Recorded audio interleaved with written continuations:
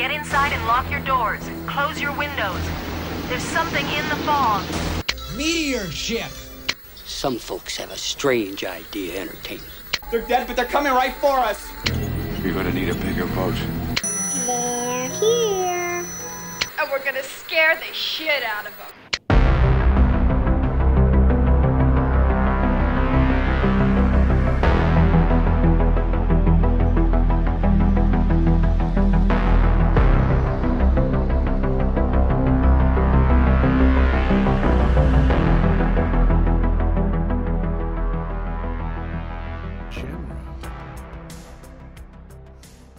Welcome to another episode of the Spooky Picture Show, where four friends get together each month to discuss everything spooky.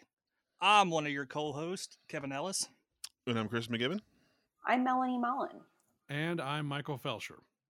So for this episode, we thought we'd do something a little different. We're not actually going to be discussing movies that exist per se. We're going to be talking about some movies that we'd like to see possibly get the remake treatment. And that includes movies that have already been remade because maybe they weren't remade very well. So we hope you guys are going to enjoy this one. We think it's going to be a lot of fun.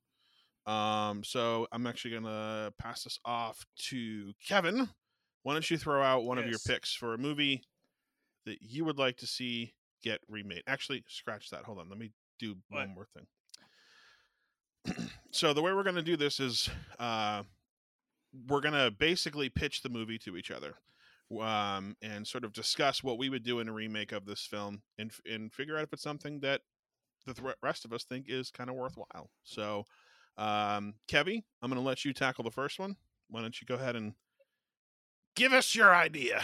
Well, I got one for you. All right. Tobe Hooper's Eaten Alive. Okay. Have y'all seen that? I saw it at there was a 8-hour movie marathon at the Coolidge, and that movie was part of it. And I feel like I slept through because they played it at like 4:00 in the morning. That's a hard movie to sleep through. A lot of people are screaming in that movie. Yes. But I haven't seen it all the way through. No, I've seen bits and pieces and heard the screaming in my nightmares. So I've seen it quite a few times. In fact, I produced extras for a DVD edition of it many, many years ago. Have you seen it, Mel?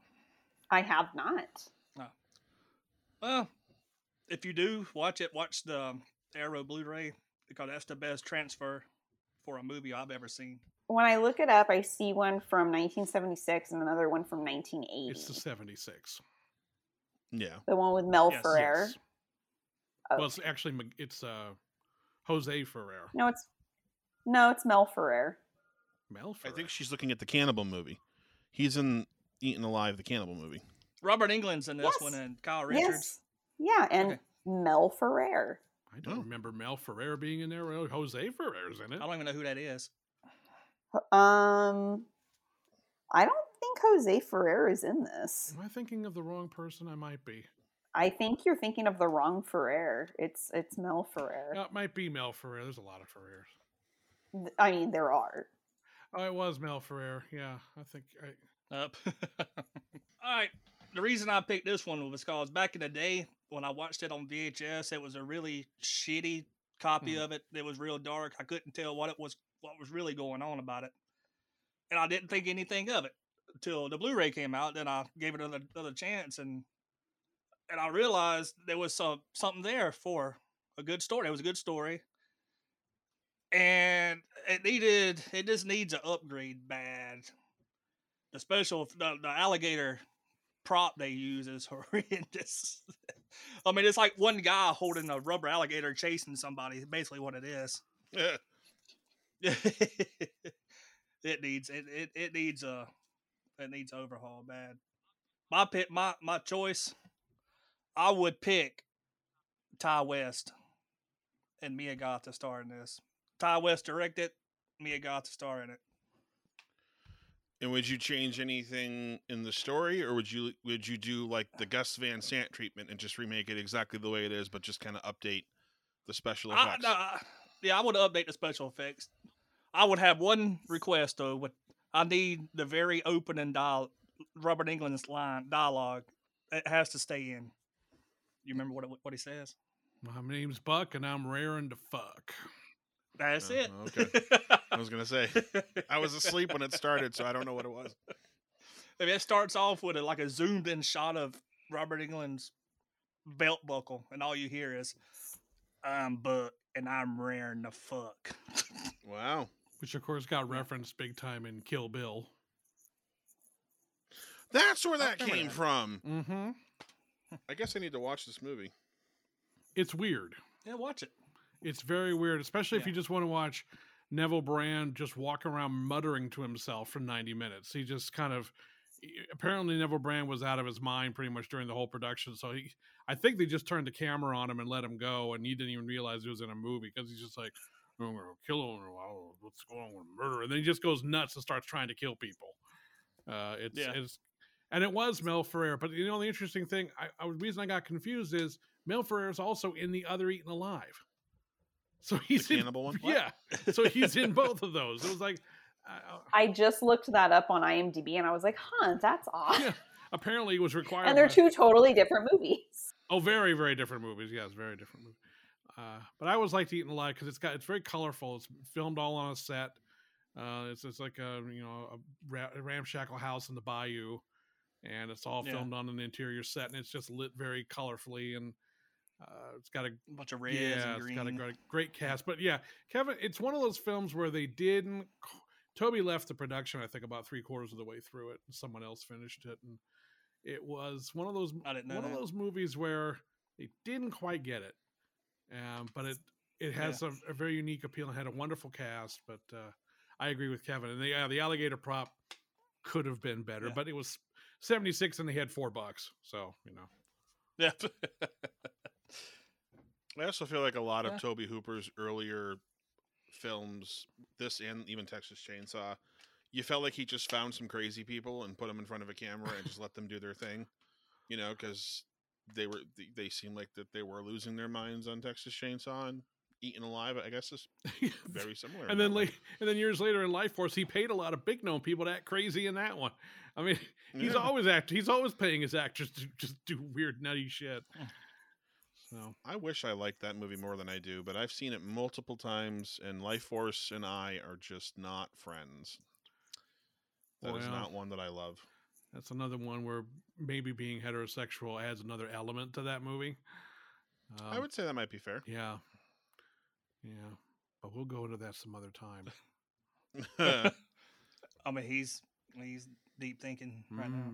I know, right? It's not very deep thinking, I have to be honest with you. So, Kevy, Eaten Alive, you're going to remake Eaten Alive. So what is it that you're going to do differently in terms of what are you bringing to the table with this? Why should we let you remake Eaten Alive? Oh, well, like I said, the story's there. It just needs a modern take on it. It needs to find its audience, and this is a good way for it to. Okay.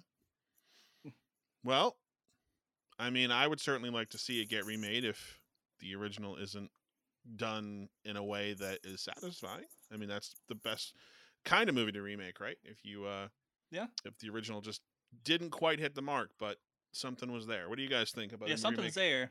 Remake of Eaten Alive? I think there's a way to do that, certainly. I've never seen the original, so I'd be fine with it.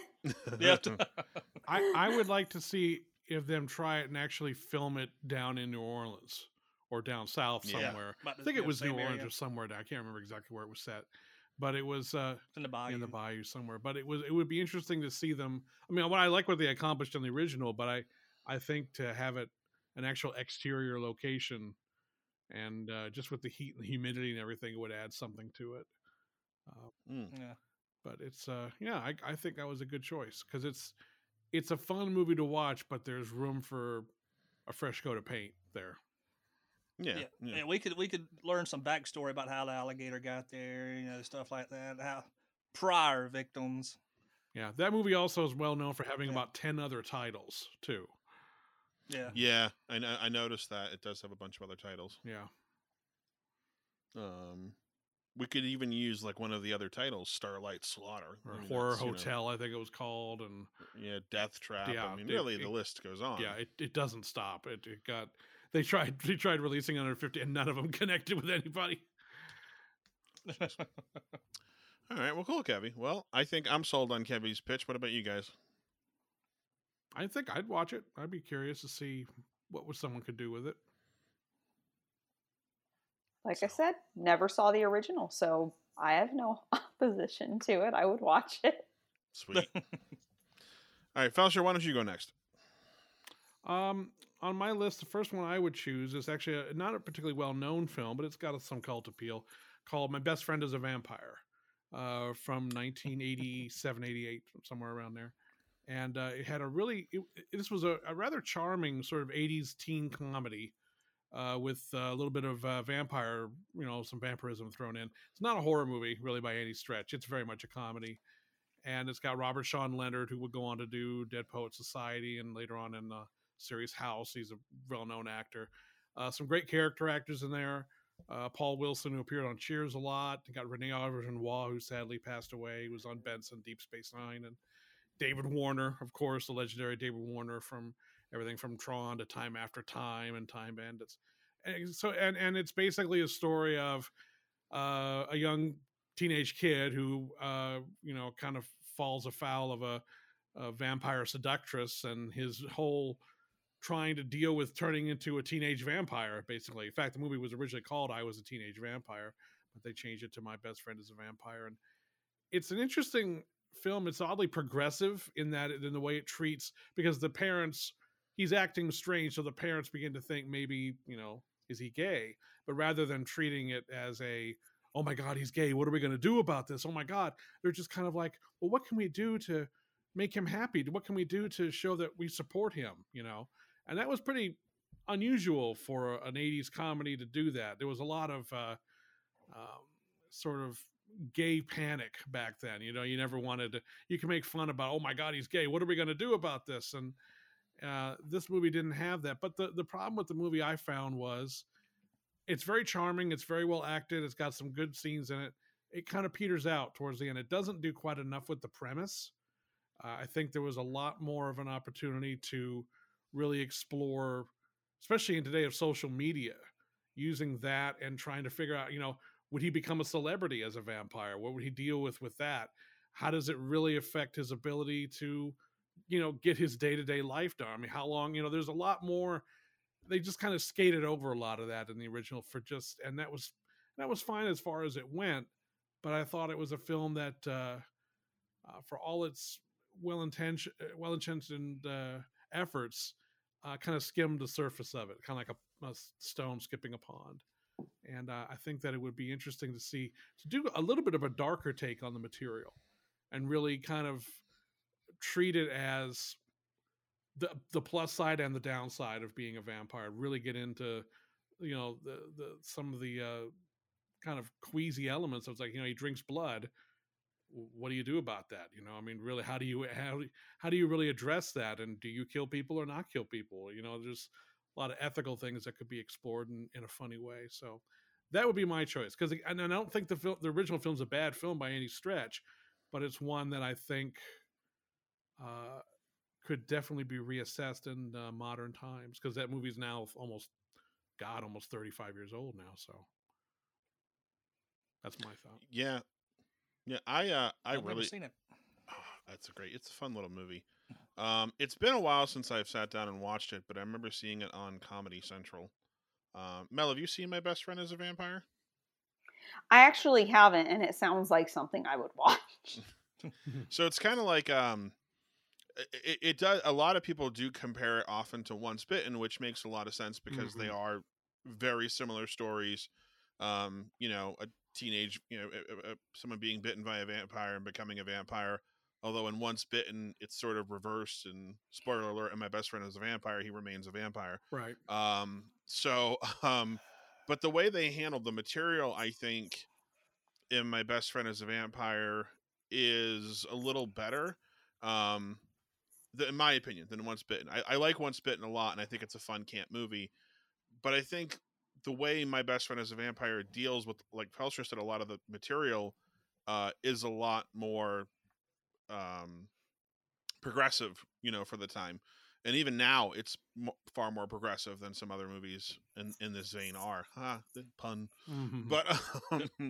But I wish I could say that I remember the third act disappointed me, but I don't. I actually remember having a lot of fun when Grimsdyke figures out that the kid's not the vampire, and they're getting ready to stake him, and he's like, well, once I put the stake through his heart, that'll prove he's a vampire. And the guy's like, a stake to the heart's going to kill anybody. Just basically trying to tell this guy how crazy he is. And then he hugs his friend wearing the garlic and goes, ow. And David Warner just goes, ah, like he's so pissed off. He got the wrong guy. I think the performances are good. I just felt the movie was moving really fast at that point. It just kind of like, it was almost like they felt they were running out of time. And it's like, okay, let's wrap all this up here in the cemetery. Then boom, movie over. And I was like, oh, yeah. I would have liked more here. Yeah. It's been a while since I've seen it, but I remember when I have watched it, I've always kind of enjoyed it and in some ways preferred it to Once Bitten because it's a little less slapsticky than Once Bitten is. Mm-hmm. It doesn't have Jim Carrey, who's an animated cartoon character anyways. Right. And, back then was probably a little more subtle back then for him, but still, like, you can see the Jim Carrey there that we all came to know and love, in that movie. But I'm not digging on Once Bitten. I still think it's a great movie, but I think if I was going to pick between the two, I would prefer to watch My Best Friend as a Vampire over that if I had to pick one. All right.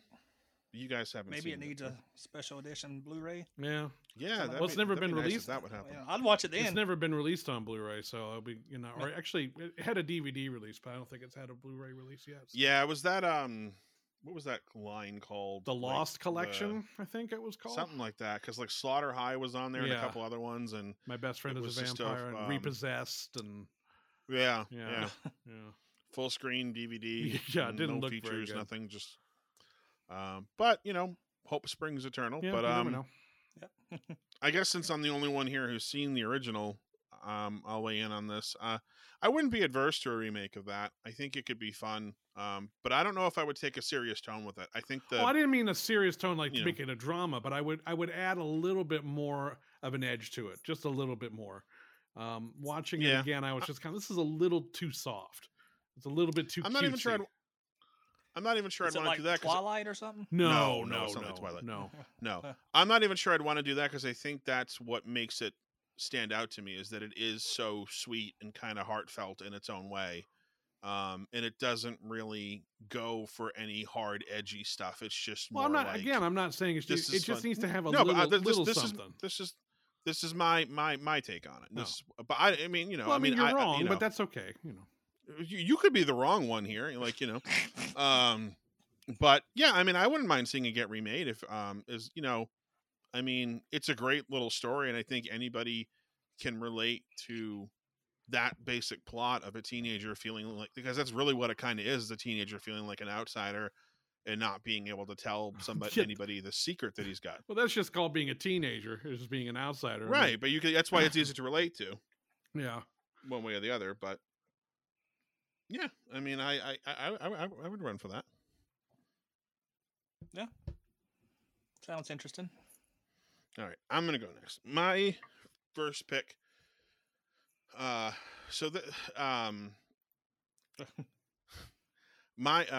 first pick for the remake list here is Children Shouldn't Play with Dead Things, the Bob Clark film from 1972, about a group of theater thespians who go onto this island with their mean-spirited director Alan to raise the dead and perform some satanic rituals. And as it turns out, the entire thing is a ruse, and it's supposed to be a big practical joke, but it ends up being that the joke's on them because their ritual does actually work, and the dead do come back with a craving for human flesh, and these zombies are pretty gnarly.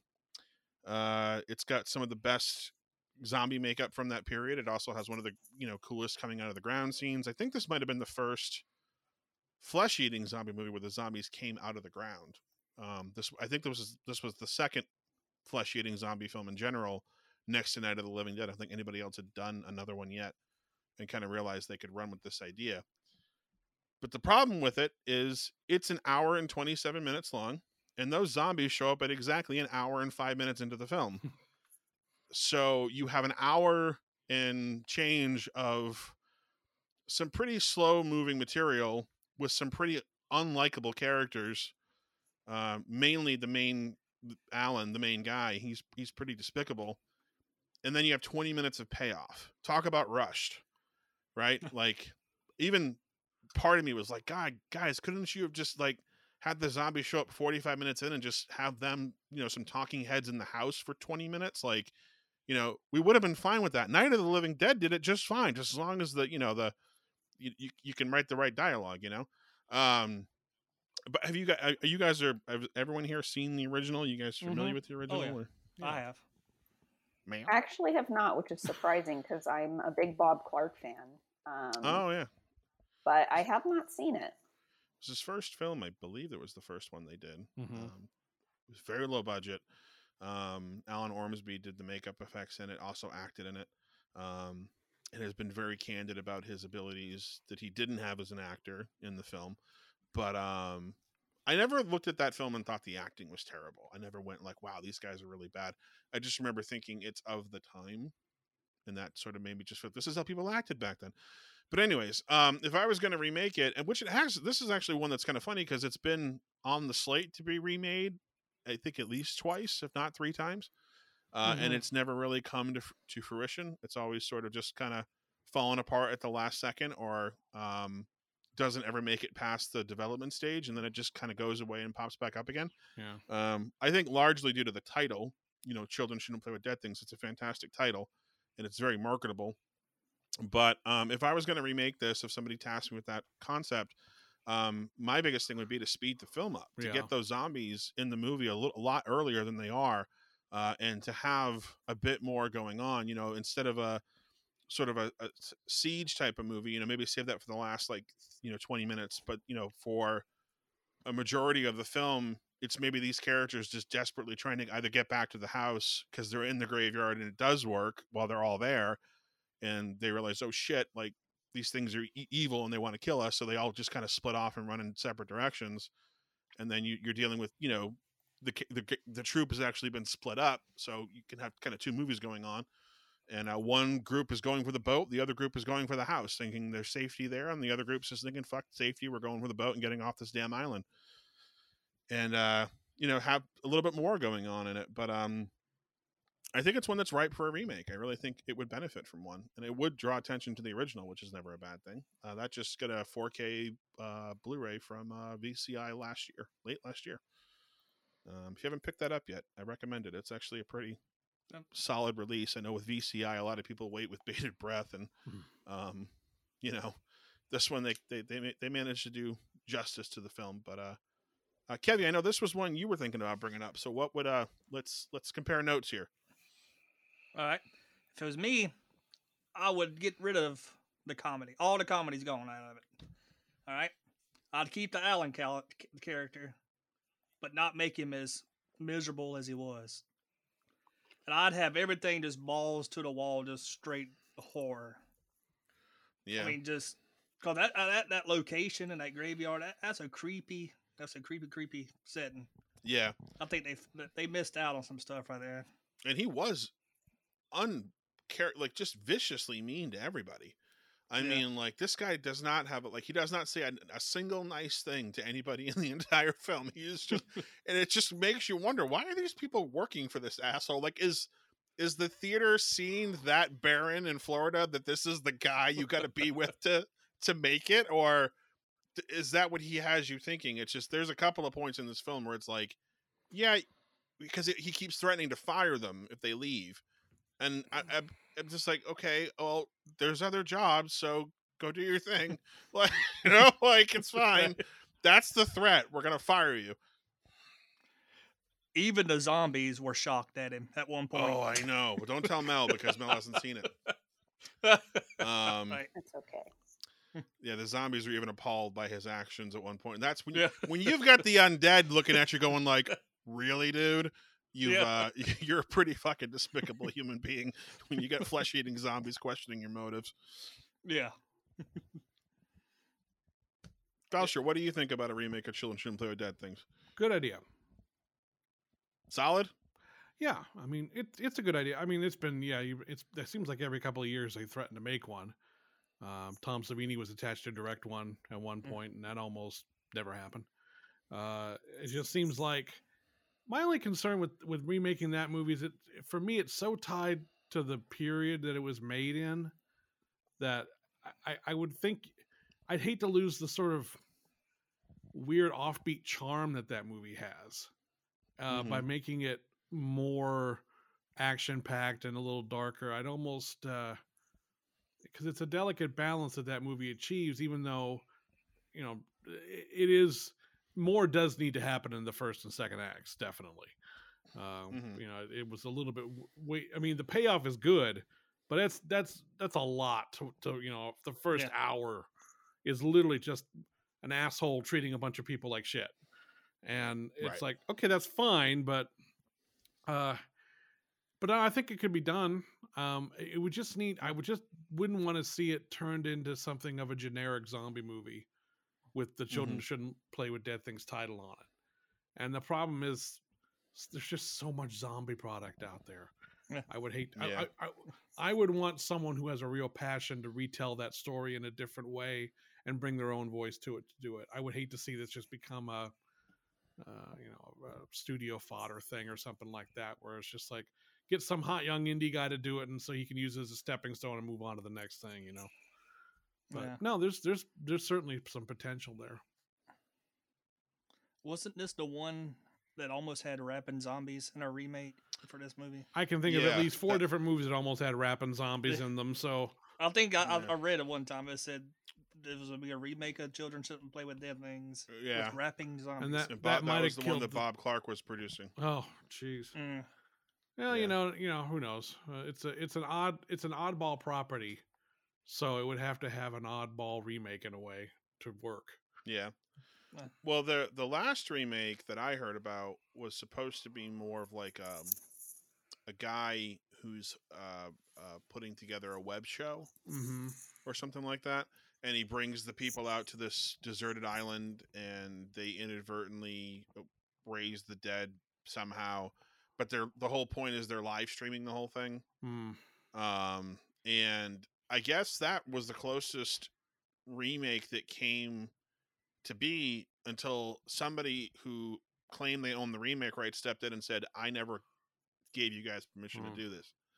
And then I guess there's a big legal battle with it now because they raised money for it and everything, and they never got permission from the right people, or according to this person, the right people. But what's funny is that movie on Shudder, Deadstream. I watched that the other night, and it's the same fucking concept. It's a guy who goes into a haunted house, and granted, they're ghosts and sort of more, not really zombies, but he live streams the whole thing. And I think if they had gone that route, we would have just been like, oh, so it's Deadstream too. Although it wouldn't have felt like Children Shouldn't Play with Dead Things. The basic concept of some mysterious guy or some director or some powerful dude whisking off a bunch of people to a remote location, and then weird shit starts happening to them. That's been done in 50 movies. So I mean, hell, that's Curtains, without zombies. Right. So I think you can still make that work as a zombie movie, but again, I just would hate to see it. There's just something about the weird DNA of that movie that would have to go along with it in order for it to work for me. Otherwise, it's like, if you're just doing it for the name, then why bother? But then again, that's true of any remake you do, really. Right. Yeah, mostly it's for the name. All right, guys. So do I get to remake Children Shouldn't Play with Dead Things or what? No, fuck you. Bastard. Yeah, sure. Go ahead. Give it a shot. Yeah. I'll give you a few bucks. All right, cool. Yeah, I'm down with it. All right. Well, Mel, I mean, you haven't seen. I mean, I'm a big fan of Bob Clark, and I'm kind of, don't like his things being messed with, especially after Black Christmas getting remade. I know some people are a fan of it. I am not. Which one? Well, was it 2006 or 2005? 2006. Yeah. Okay. I don't like that one. I mean, the newer one's real bad. Yeah. But I also don't like 2006, but for different reasons. Mm-hmm. I know not everyone agrees with me on that, but I'm kind of just like, leave Bob Clark stuff alone. But Leave Bob Clark alone. No, pretty much. I love Bob Clark. I think he's almost like an unsung hero of the horror genre. You know, he doesn't get compared to, you know, he doesn't get put up in the ranks of like John Carpenter or whatever. And sometimes I really think he should. I mean, Black Christmas is fantastic. Death Dream is terrific. Well, if you're, I was gonna say, Gibbs, if you're, I don't want to interrupt you if you're not done yet. No, go ahead. I was gonna say, and this is not me condoning a sequel. This is not me supporting a sequel or suggesting it whatsoever. But, I was gonna say Death Dream. Not because I want it remade, but because I think the story in itself is something that can really translate through the decades. Like we're always a country at war with somebody. And I think it's, again, it's ultimately it's a story about grief and what happens, I think, when you try too hard to, when you just don't accept that, somebody's gone. Mm-hmm. And now, granted, she didn't really have, the mom, didn't have much time to grieve because she finds out her son's dead and is like, oh, please bring him back. And he comes back like immediately. So she didn't have that much time to grieve anyway. But no, I mean, I think it's one of those, like, yeah, it's, it's an older movie. It's, but it's, I feel like the topic is something that you can make sense. It can make sense for, it can make sense in the 70s. It can make sense in the 90s. And today it's, it's, again, there's always, we still have people, dying in, overseas and, yeah, I mean, so I think if you were gonna remake it, which again, I don't condone, I would say that's something that you could do without really having to do that much differently. I guess if I would change anything, it would just be that he doesn't come back so fast. It's like so immediate, but it's, again, it's, I think a lot of it too is about just having to learn to live with the memory of somebody and not,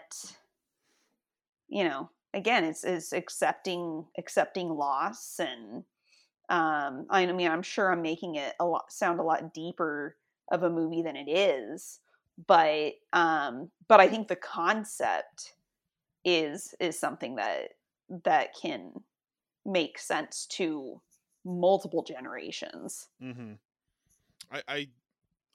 mean, I believe that a lot of the points you're hitting were probably very intentional in that film. That's a film that Alan Ormsby wrote, and he's very proud of it. And he did speak on it a bit on the new Children Shouldn't Play with Dead Things disc, in that there were a lot of themes in that film that, dealing with Vietnam and all that a lot of people didn't want to touch. They didn't want to explore that feeling of loss and regret and remorse, and that, well, what happens when these boys come back home? Even if they come back alive, are they still them? That's really one of the big themes it deals with, and that's something that we deal with every day, dealing with former, members of the armed services coming home. One of my friends from high school went into the Army, and he made a really good friend over there, and he was talking to him one night, and the guy wasn't responding, and he looked over and his head was gone. Oh, he had been shot in the head while they were sitting there just having a conversation, and the dude's head was blown off.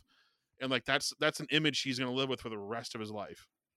No, And I have my dad's uncle was in Vietnam and saw his best friend blown up in front of him. yeah, So it's awful. it's like, but yeah, so I think it's also too, like when you experience something like that, a part of you kind of dies over there regardless. Yeah. Like you don't come back the person that you left as. I would encourage. War. Oh yeah, I would encourage people who've not.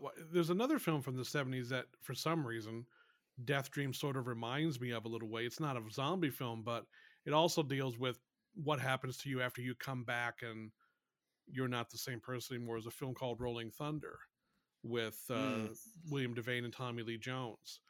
And there's an amazing shot of Tommy Lee Jones just sitting at his family dinner table, and he pans back and the whole family's talking to each other like they always do. And he's just sitting there and he's not even there. He's there, but he's not even there. And it just shows you that he's still disconnected. He's physically back, but he hasn't come back yet. And that Death Dream really delved into that in a very interesting way. And I would love to see that. You could do that for the Gulf War. You could do that for, any war out there. Yeah, any war. I think it's something that could be remade really well, with more money. I mean, it was very clear they weren't working with a ton of money. Yeah. On that movie. I don't think you'd need a big, huge budget to do that. No. You just certainly don't need a big budget, but I think you could. I feel like you could remake it with resources that they may not have had back then. And the thing is, too, is I feel like a lot of people, at least people who aren't like, knee deep in the horror genre, haven't heard of it either.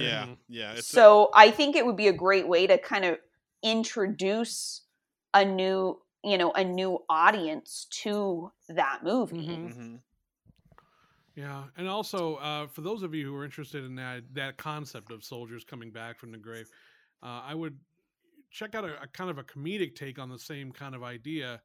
And from the Masters of Horror TV series, Joe Dante directed an episode called Homecoming, which deals with soldiers coming back from the grave, and that's much more of a satirical bent on the whole thing. But it's also, I also think of Death Dream when I watch that. There's also, if you want something satirical and slashery, Uncle Sam. That's another one that's in the same. Yeah, I don't think you know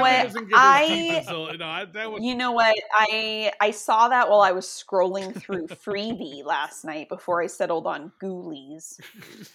Wow.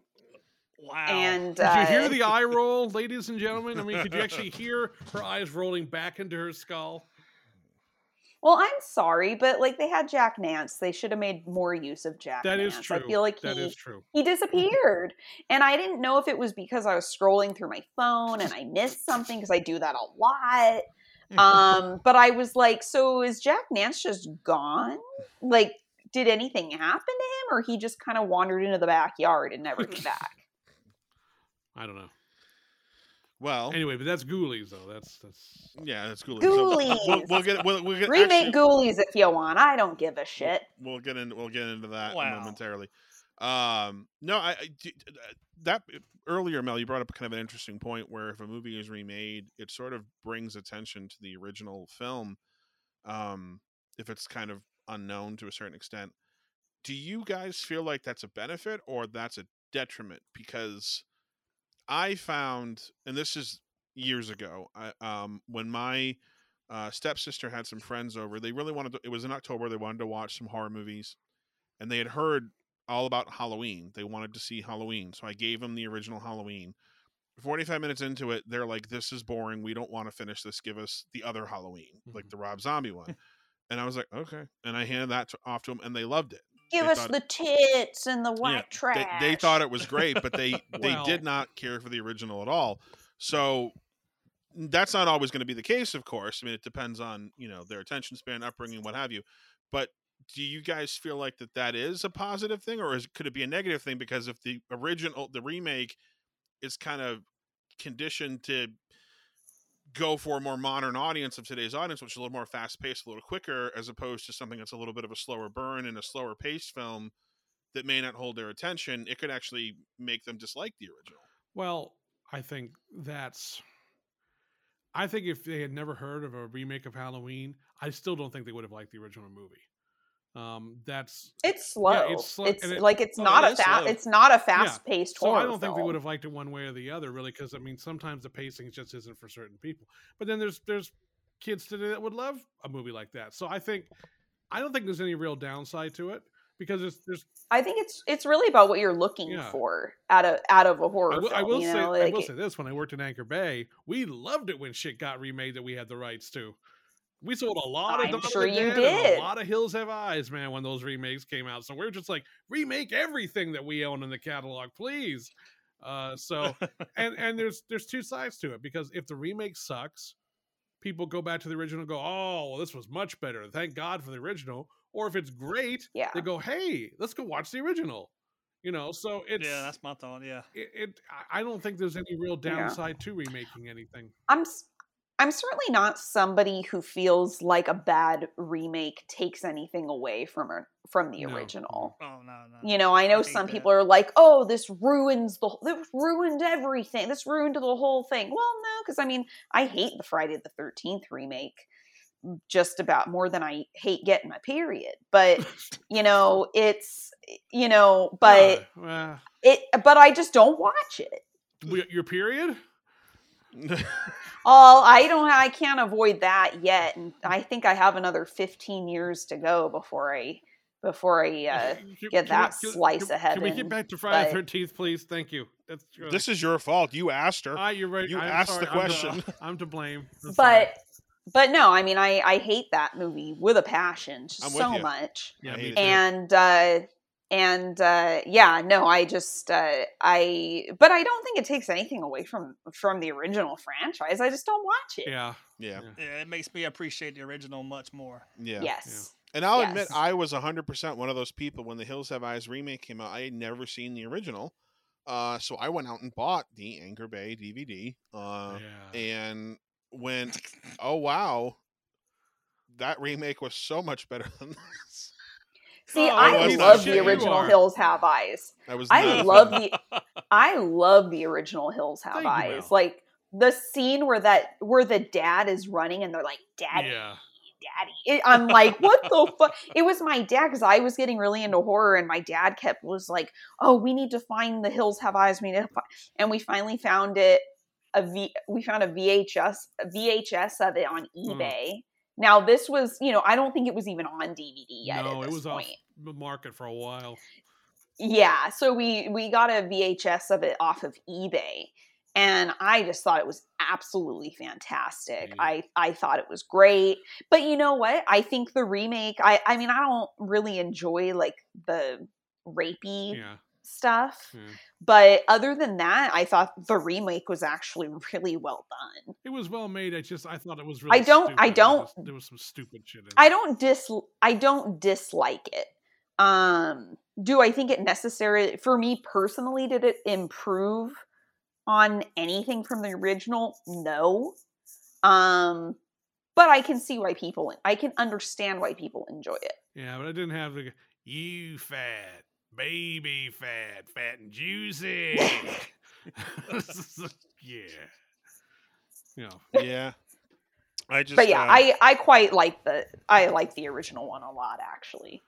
I it's been a while since I've watched it. I did watch the DVD, and then when the Arrow put out, I think I don't know if I bought the 4K or the Blu-ray. I know I bought one of them, and because I think that was around the time when everyone was starting to jump to 4K, and I kind of felt like that one was going to make the leap, just because everything else was. I think it's the Blu-ray that I bought, but I know I watched it again, and I didn't. Let me just back. I didn't hate the movie. I didn't watch it and go, "Oh my god, biggest pile of garbage. Thank God they remade this." It was just more like, okay, the remake to me, that one did more for me than the original did, but also the remake follows the original pretty closely, so there wasn't a ton of surprises in the original. Like it's pretty much the same story, only the remake kind of ups the ante, where they were able to up the ante with the budget and the newer effects, and that was also too, like in 2006, that was kind of in the early sort of like going into that stage where everything was going to start getting remade. Like it was like the second or third remake at that point. And horror was really getting into using CGI to replace effects, and this film dialed that back and mostly went practical with everything. And it just it felt grimy and dirty and sweaty and bloody, and it was just like, okay, this is what I always thought the original was. And then I saw the original and it just seemed so much tamer in comparison. Well, So it was the 70s. of course, yeah, like I get that. Yeah. I mean, but I liked, I love the remake, and I think the original's fine, but I'm not mad that they remade it. I guess that's. I'm not mad that they remade it. The only remake I ever remember being mad about, but this is way back, was when they announced Dawn of the Dead. I was like, don't you fucking touch fucking Dawn of the Dead's bullshit. And then I really enjoyed the movie, which really pissed me off. But it did what I wish Rolling Remakes did. It's like, we had this zombies in a mall. We're going to do our own thing with it. It's like, okay, I can respect that. Yeah. But at the end of the day, I realized how silly it was to get upset over, because it's, I think, I forget what author said it. Aren't you pissed off about the way Hollywood adapts your books and what they do to they ruin your books? It's like, they're not ruined. They're on the shelf right over there. Right. So at the end of the day, it's the same with a remake. It's like, they're not chopping up the original and grinding it up in in the meat grinder or anything. It's still right there. So nobody comes and takes your movies away. Yeah. So it's all right. It's been remade. Recall all the copies of the original. We gotta destroy them. I mean, I was telling you guys before. It's like there are no movies that I've ever felt needed. Nothing needs to be remade. Nothing has to be remade. The only time that I actively wanted something to be remade was Last House on the Left, because I had heard about it. I watched it and was like, what the fuck is this? Yeah, I didn't like that movie either. I thought I was watching I thought I was going to go watch a haunted house movie. Me too. I was like, oh, I love the title. Oh, I look at the DVD cover. It's like a Victorian house. Yeah. I'm like, whoa, this sounds great. And I watch it, and I'm like, why the fuck are these girls getting chased through the woods? And there's like random like banjo music playing. It's like the score is completely just bonkers, out of the ass. Like, makes no sense. Not to mention those two cops with the goofy shit they're doing.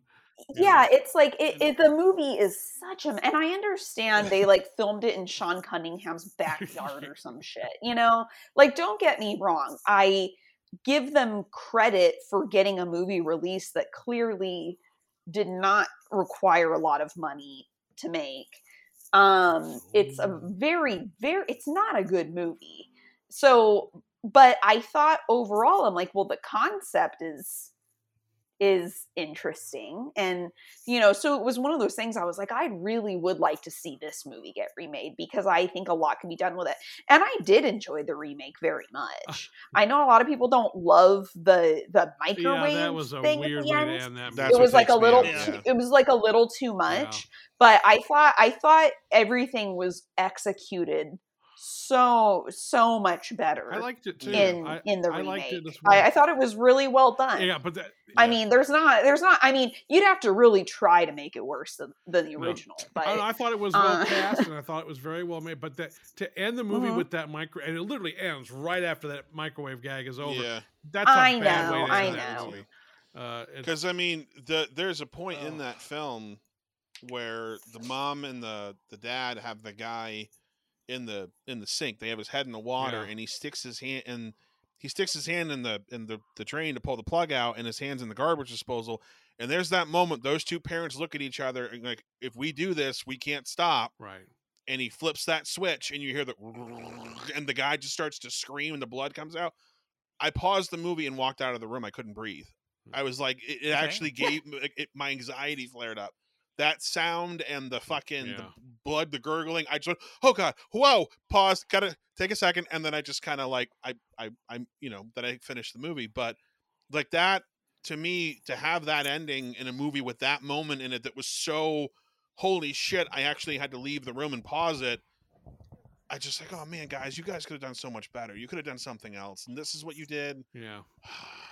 I mean, it poses the question of like, what would you do if you had the chance to exact revenge on someone who brutalized someone you love? Yeah. Like, at what point, like, would you call the cops?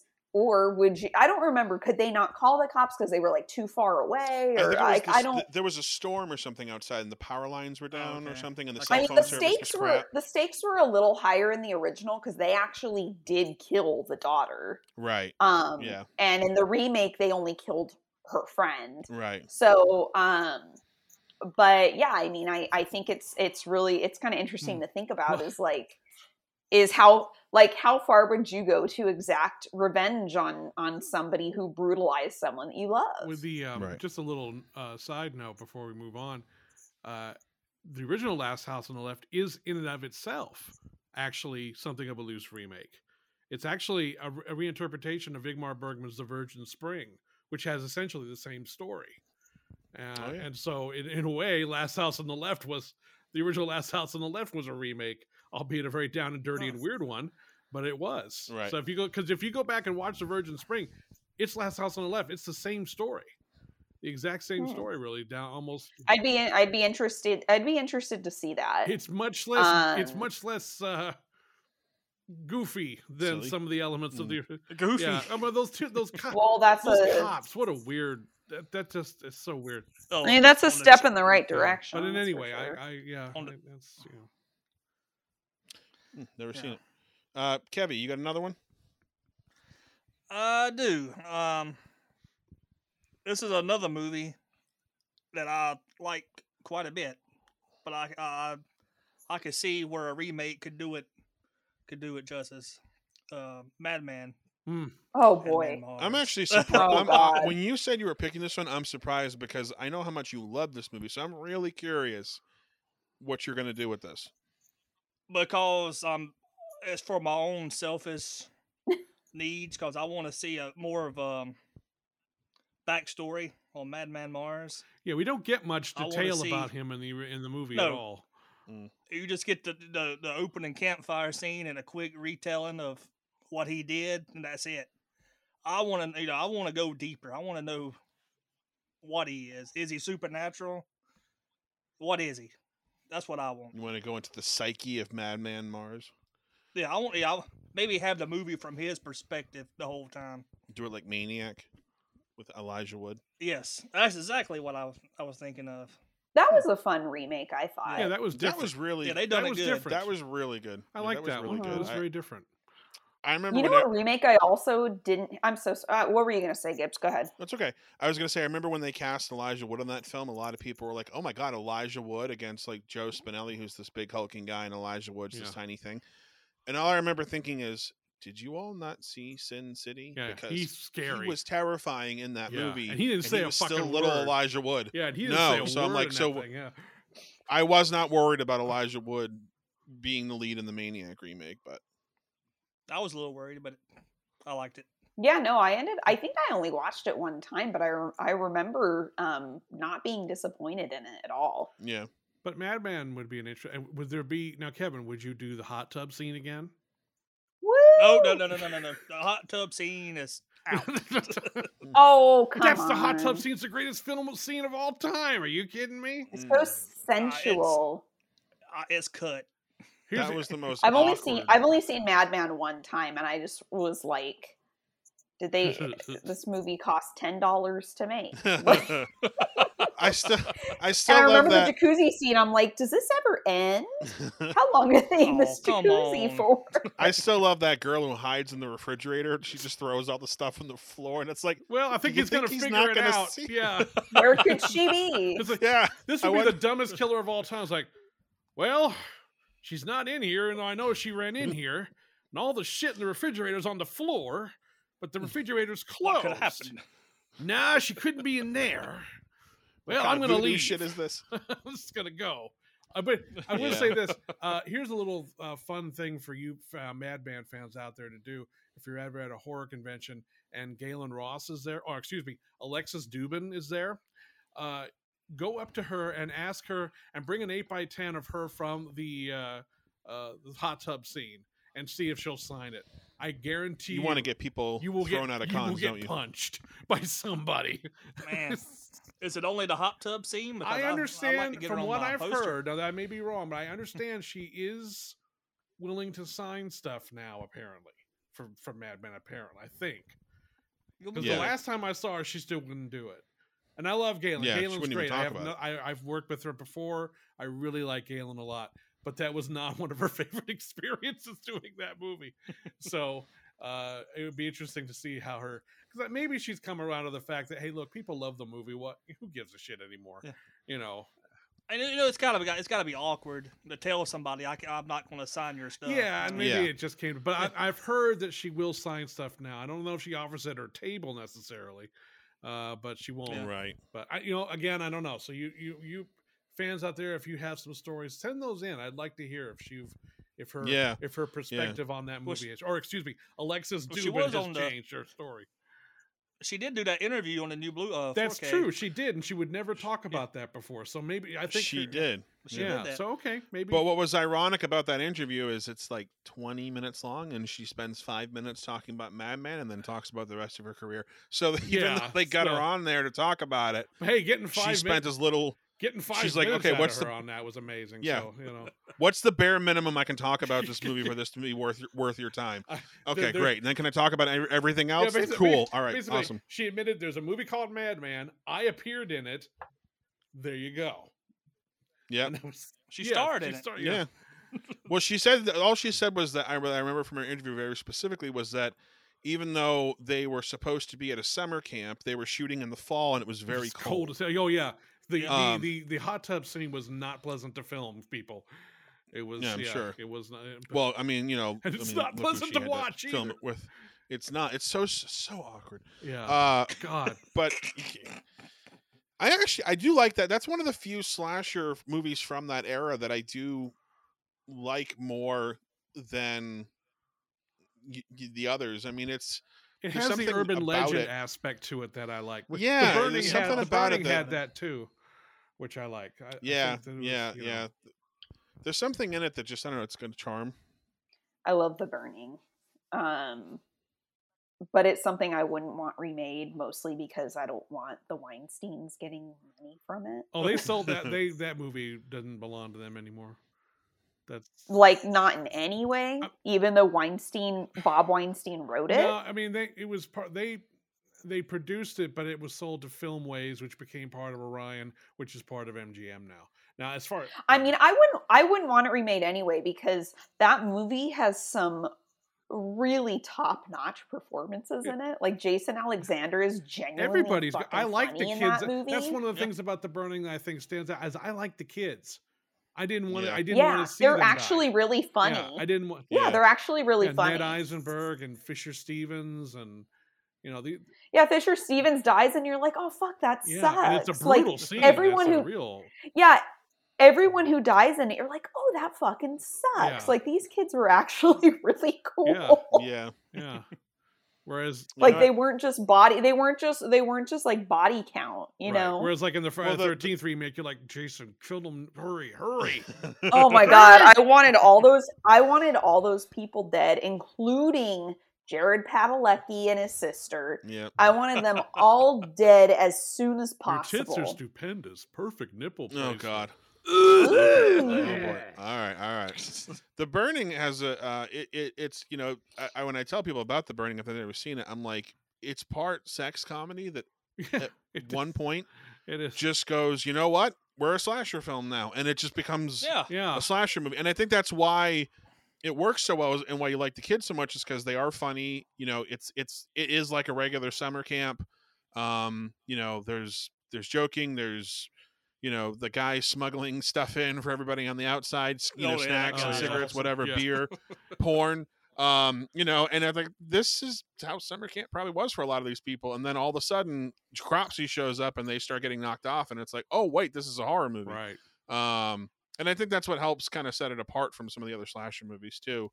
Mad Men doesn't really have that. Mad Men, I feel like he shows up That's one of the things about Madman that I do like. It's a quickly paced slasher film. They don't take a long time for him to come into the movie. No. They tell that campfire story. The kid screams his name, and then he's in the movie. Mars is here. And then he's there. I'm here. I'm here. He's up in the tree. Yep. And then it's 80 minutes. It's not a long film. So yeah, it doesn't really give you a ton of time to really kind of focus on some of the things that may not make a whole lot of sense because it's moving too quickly. Well, it was almost as if the filmmakers went, all right, we have a bunch of really unappealing characters in this movie, so we got to bring Madman Mars in as soon as humanly possible to start offing these fuckers left and right. Just start offing them, yeah. I've heard it referred to as the ugliest cast in horror history. Oh, jeez. Well, they're not appealing people. They're just not appealing people in that movie. And I'm not Galen, we love you. No, I'm not talking about their physical appearance. It's just that's like the anti-burning. It's like that Madman is the one where it's just like, oh wow, I got to spend 90 minutes with these fuckers. No. Madman Mars, where are you? Hurry up, get here right now. So I would now, Kevin, if you remade it, would you keep the Madman Mars theme song? Oh yeah, that's a get Metallica to do a reboot of that song, man. Just you read my fucking or Pantera, somebody James like Hetfield acoustic. Yeah. What? Don't bring up Pantera and Kevin. He gets sensitive. Yeah, yes. Well, Madman. Actually, I think Madman is a surprising choice, and it's a good choice. Now, would you change anything in the film, or would you pretty much leave it the way it is? Just update, the characters or something. What would you do differently? Yeah, I mean, like I said, I want it told in the Madman perspective. Okay. So start with him, end with him, kind of a deal thing. Yeah, I want to know the ins and outs of Madman Mars. Interesting. What he does. What's he do all day?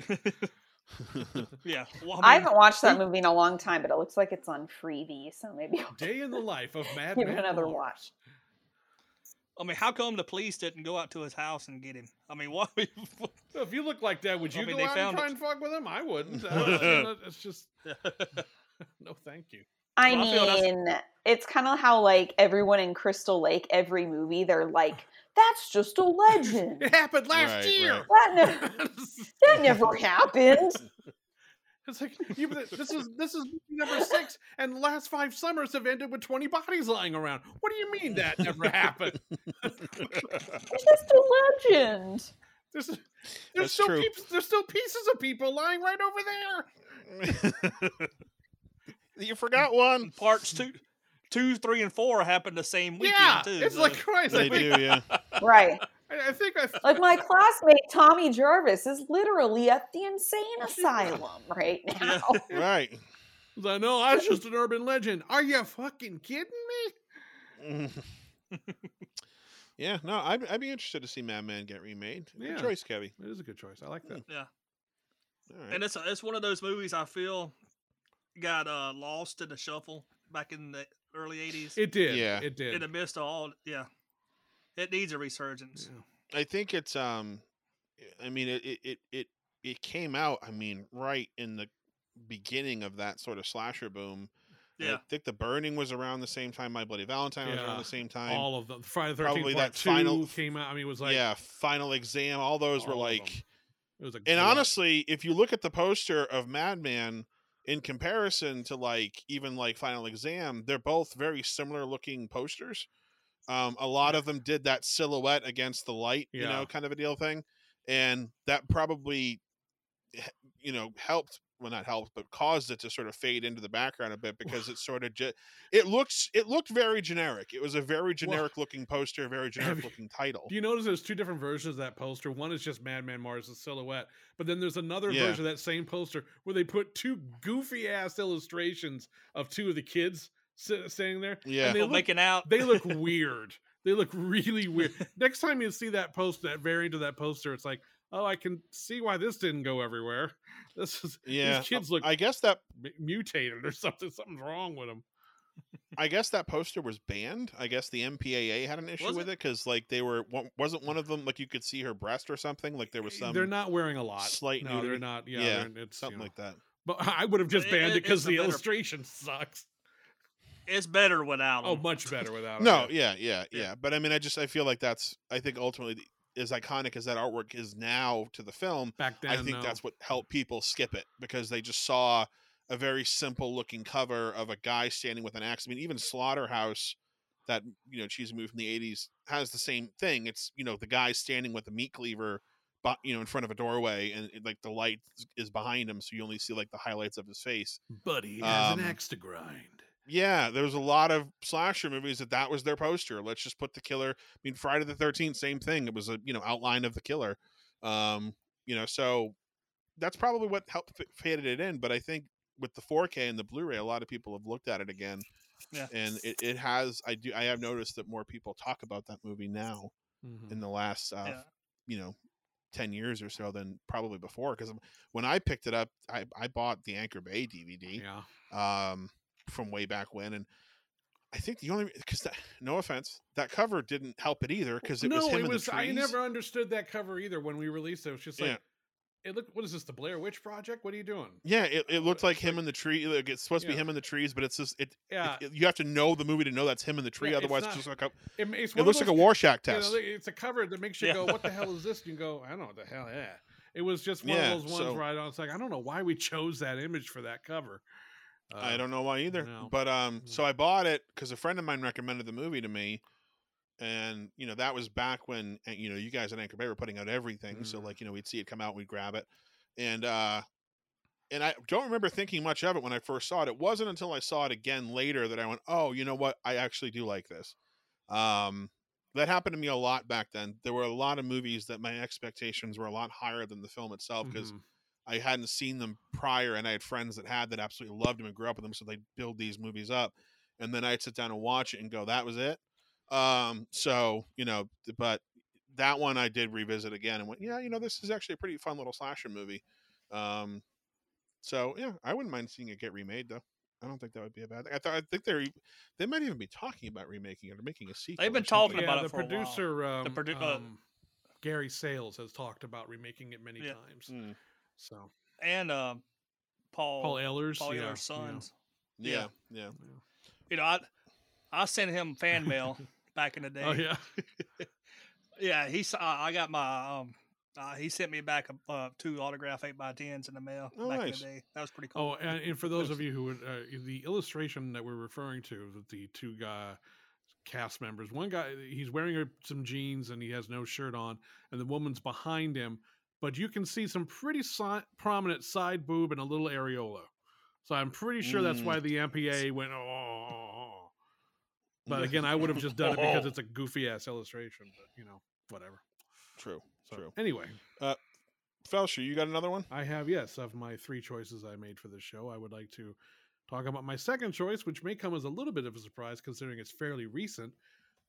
Event Horizon is one I wish someone would take another shot at, because I felt that movie had really great atmosphere at times, but it botched the whole central idea in 2 ways. Number one, great cast. There were no characters in that movie.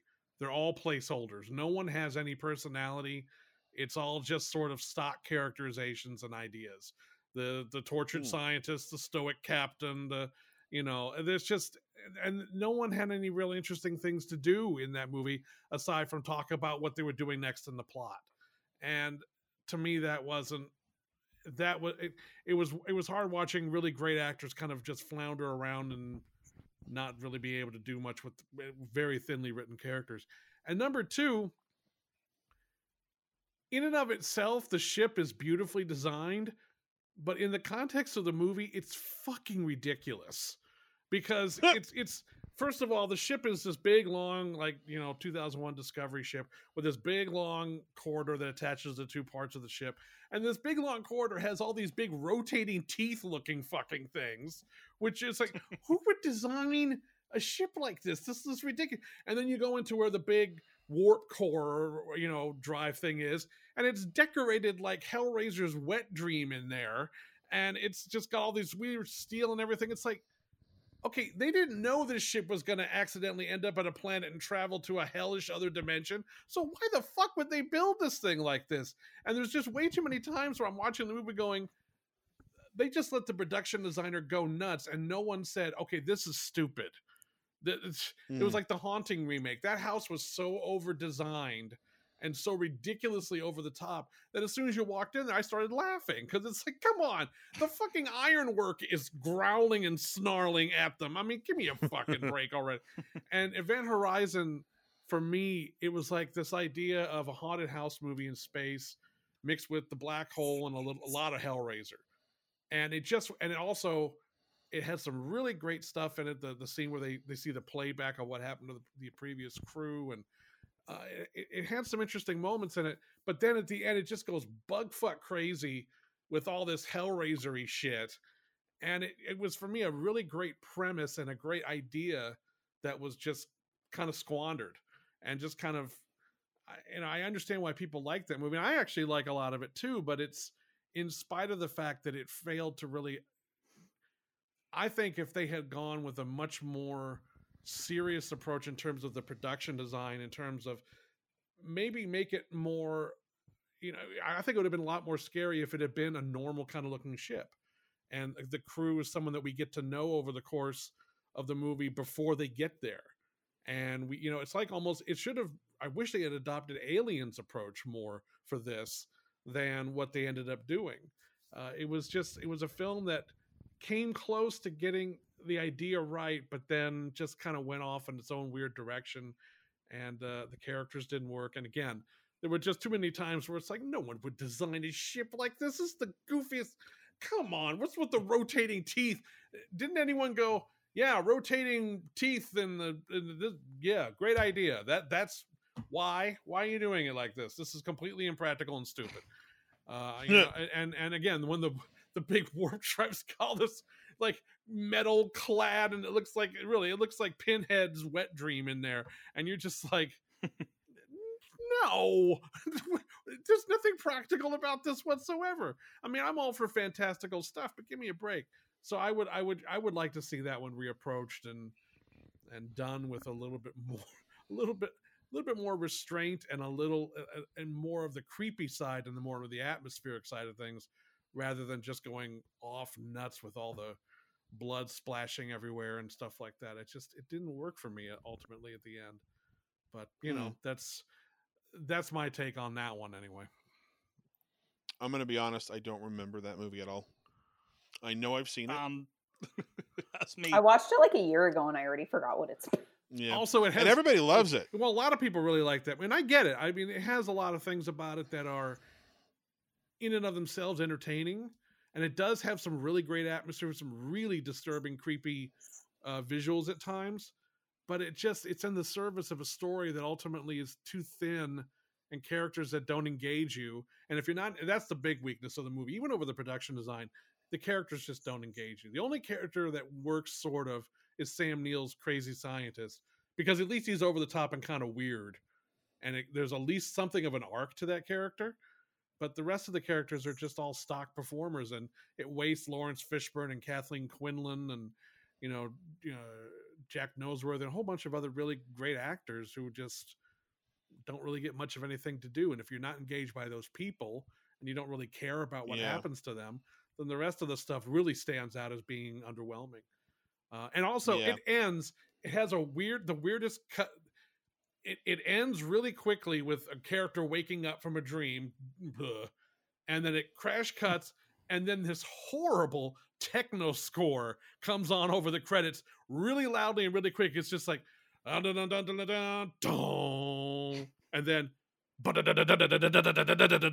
like, whoa. When did we suddenly enter the space rave? What the hell is this? It's so that I would definitely not put that in the remake. That was bizarre. Yeah, it's a movie that a lot of people have a boner for. I mean, I've seen a lot of folks talk about it. They love it. They want that uncut version. They want to see what the original, the original cut was like, because the MPAA, of course, in Paramount teamed up once again and slaughtered the movie, so to speak, or neutered it rather. And although there's still a lot of gory shit in it, it's not like it's been drained of all of that stuff at all. Yeah, But I mean, hey, fuck. I mean, I don't remember the original, so I guess I'd be indifferent. It's been so long. I'll let you remake it. Shit, go for it. Yeah. Oh, you'll let me? Who are you to tell me I can and cannot remake something? That's the whole point here. And the problem with this one, Go ahead. unlike Madman or Children Shouldn't Play with Dead Things, I'd need a pretty big check to do Event Horizon. Just pitch it. Just pitch it to Netflix. They'll let you make it. Right. They don't say no to. They don't say no to anything. Yeah. That's their slogan. Yeah, no, you they know? don't. Netflix. We don't No, say no. no to anything. Where no means yes. Oh Lord. All right.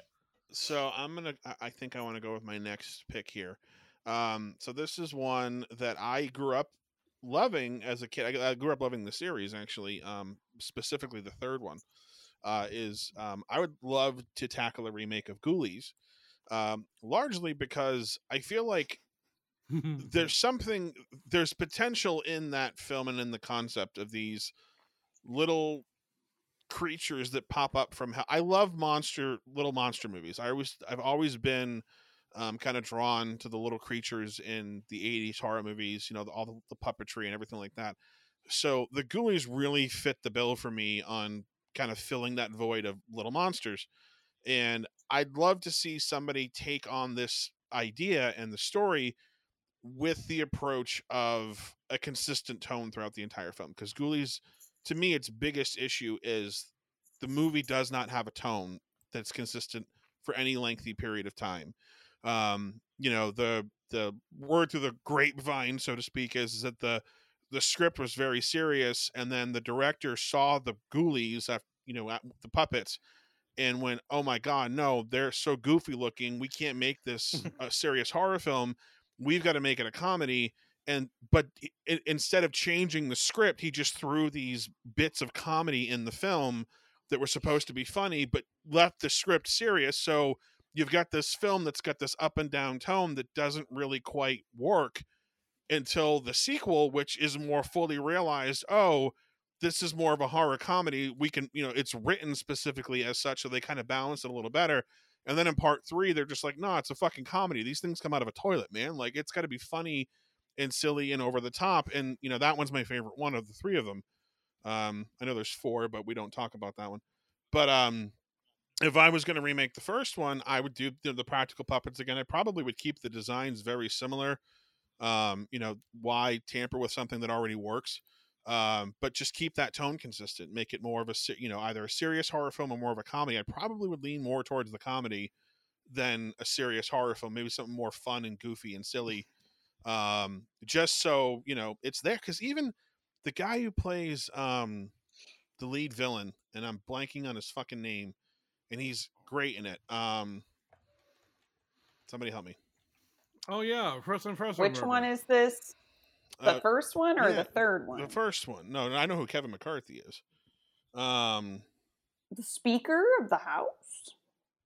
No. The Speaker of the House? Oh, please. His name's Kevin McCarthy. Well, no, that's in Ghoulies Go to College. Yes. Yes. All right, hold on.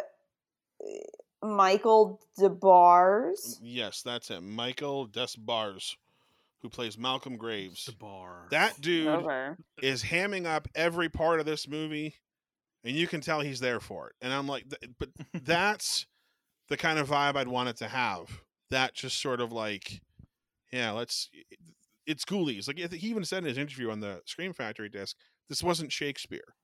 It wasn't? No. He showed up and he had fun. And I think that's what everybody else ultimately should do with a film like this, especially with that kind of a title. So that's something I would tackle as a remake, as Ghoulies. And I know that there's a discussion happening, or there's supposedly talks of a remake happening down the road. Now, I found this very hard to believe, and I don't know if you guys would share the same sentiment, but in kind of prepping for the show, I did research a few of the movies that I wanted to pick. According to Wikipedia, which again is not the most reliable source in the world, according to Wikipedia, this movie grossed $35 million in 1985. Now, to put that into perspective, Fright Night, released by Columbia Pictures, much bigger film, made 24 million. I think it's possible. I don't know. I don't know. Is that $35 million worldwide, or is it just? I mean, I would hard believe that's all here. I mean, it just says for both. Like, I don't know if it says domestic or are they incorporating returns, video receipts into that? I don't know. I mean, I know people remember the poster for Ghoulies. Well, I know they remember that image. Not?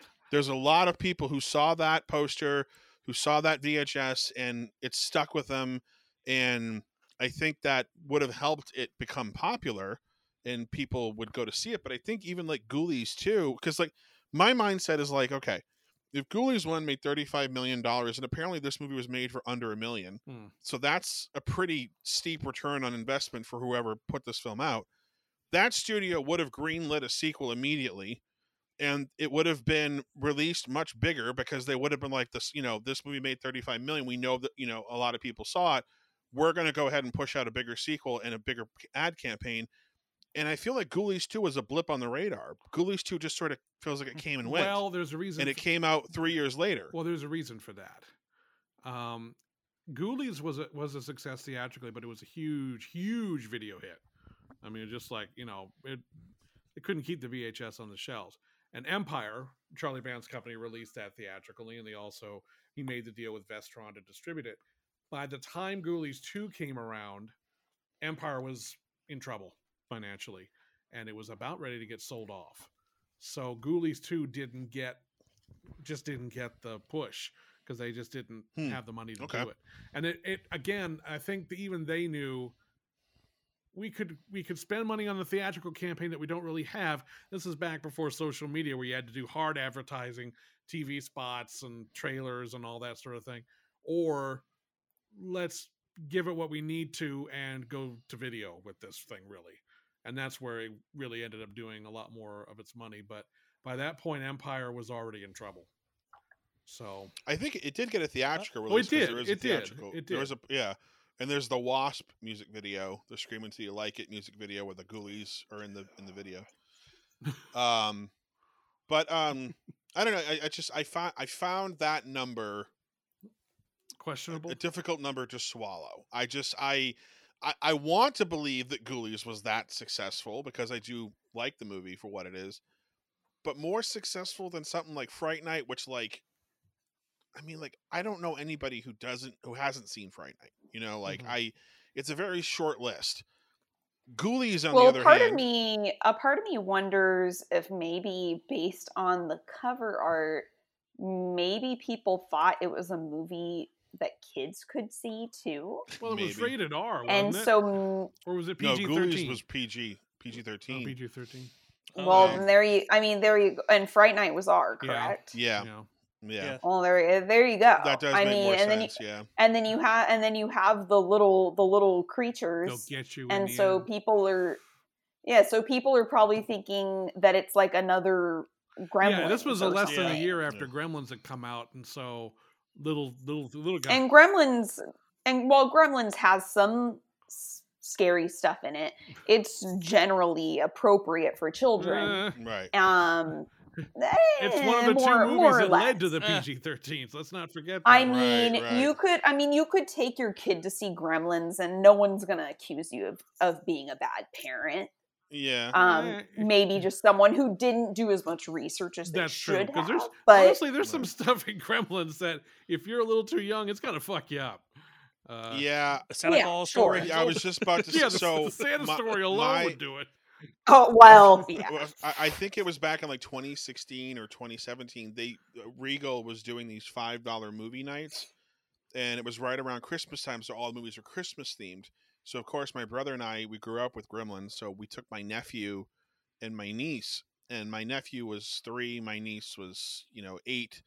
They both still believe in Santa Claus, and there's other people in the theater with their kids. Now, mind you, this is like. It's. I think a lot of people have the same mentality. Oh, I saw this when I was a kid. I loved it. But as soon as Phoebe Cates started telling the story about her dad, you just saw parents scooping up kids and running out of the theater. Like, all right, we gotta go. Like bathroom break. And I'm just. I remember looking at my brother going, get them out of here now. You can. I forgot this happened. We forgot that this happened. You can And, stab you know- you can stab gremlins to death. You can impale them on a cutting board. You can put them in a mixer. You can blow them up in a microwave. You can chop their heads off. But we are not going to let Phoebe Cates tell a story to our kids. Nope. That Santa Claus isn't real, and that like I was just like, get out, get them out, get the children out. It was like the Titanic, ladies and children to the front, get off the boat. You know what the line? You know the line? It's one line in that story that fucks it up, and then we notice the smell.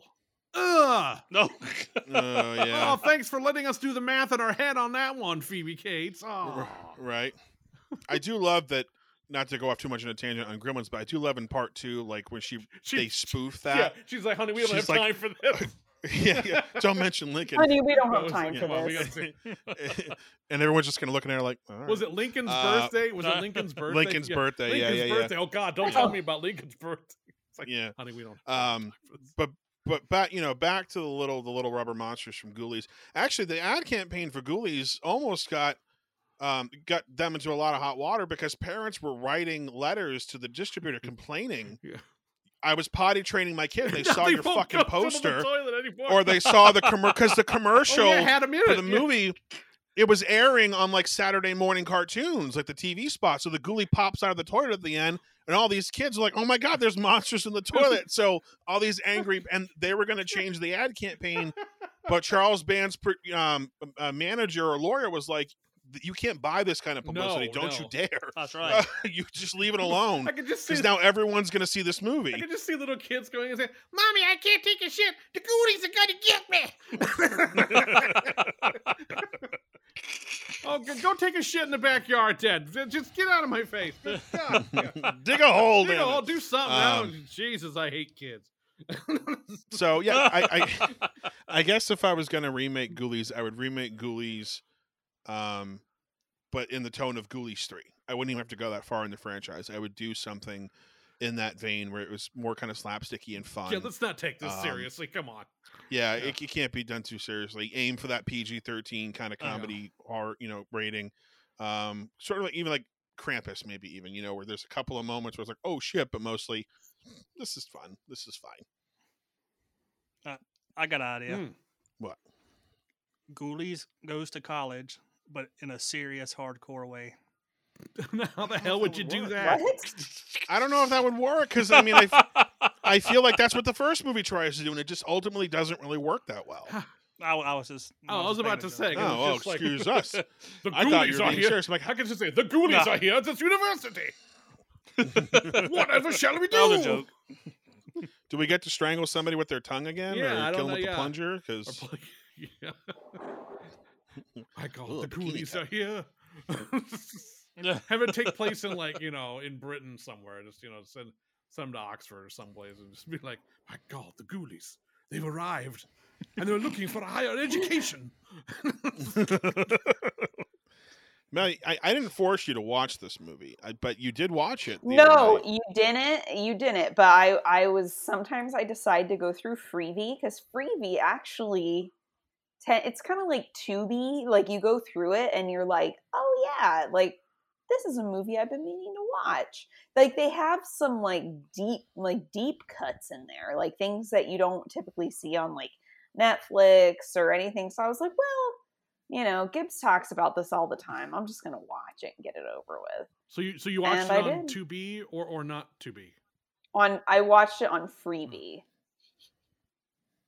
which is owned by Amazon. Oh, okay. I do want to throw out there that Mel has a habit of saying I talk about things all the time because I've mentioned it twice. I don't remember there being a lot of discussions about Ghoulies. There was apparently one point where I feel like you bring up Ghoulies every day. Yeah, along with Yeah, it's like spooky. Like I had just seen Spookies, and I was telling everybody I had just watched it. There was one conversation, and then it's just like all of a sudden I'm obsessed with Spookies, according to her, and it's like. You talk about Spookies all the time. Apparently, yeah, I don't know where I am when these conversations are happening. But so I mean, I know obviously I don't think you enjoyed the film all that much. Your response earlier certainly dictates that you didn't like it. But did you like anything about it? Ooh, hear them tumbleweeds About going through. Ghoulies? Yeah, about Ghoulies. Yeah. I mean, I would have liked it. I like the house because I like big old houses. That house, Well, I do. shit. I mean, if you're not gonna, that's a great thing. That's an old like Hollywood mansion. Yeah. And so I like the house. I like that Jack Nance is in it. I wish they would have utilized him some more. Yeah, I agree. Other than that, I don't really care that much. But I guess the main guy was attractive. Oh, the guy who was like really weird, not the toad one, but the Toady, but the one named Dick. Oh God, him. Yeah, so he was actually very good looking, but then they decided to make him like really weird and eccentric. And then I like how he goes downstairs after he just had sex with the one chick, and then that random spirit lady with the tongue is like downstairs, and she's like, "Hey, Dick," and he's like, "Oh, Dick, you are a lucky man." And he just starts making out with her. I would like to point out that the guy who played Dick, his name is Keith Joe Dick. Yes, his last name is Dick. Wow. And also, if you Gibbs, if you do remake Ghoulies with more of a serious or like a funny approach, you've got to get Mariska Hargitay to come in playing her character from Law and Order somehow to show up in this movie. You know what's funny is she has. I mean, granted, like again with the film, like it's not like I actually the first one's I don't know if it's my least favorite of the three. I like the first one, but she has one of my favorite reactions in the film when they're in the kitchen and the guy goes, my name is Dick, but you can call me Dick, and he cracks open the beer and it starts to spill over. Her genuine laughter of his reaction of the beer, because I don't know if that was a blooper I have where a feeling someone it shook was. the can. I guess because she has such a genuine, like, hysterical laughter reaction that it doesn't feel like anybody prompted her to laugh like that. That's just what she did. I like moments like that in a movie like this because it as I was kind of going into a little bit earlier with Mel, is the actors in this movie are all pretty decent, and for a movie made for under $1 million with little rubber monsters running around, people are there for the rubber monsters, they're not there for the actors. Right. So the actors all could have sucked, and as long as those monsters pop up, everyone would have been happy. The fact that they got a decent cast together, I think, is what also kind of helps hold this movie together, because everybody in it is not that, they're pretty good. Like, no one stands out as being bad. No, I agree. I agree with that. Although I was really confused at the party scene where she was and this is very trivial, but in that scene she's making mashed potatoes for a party. I just don't.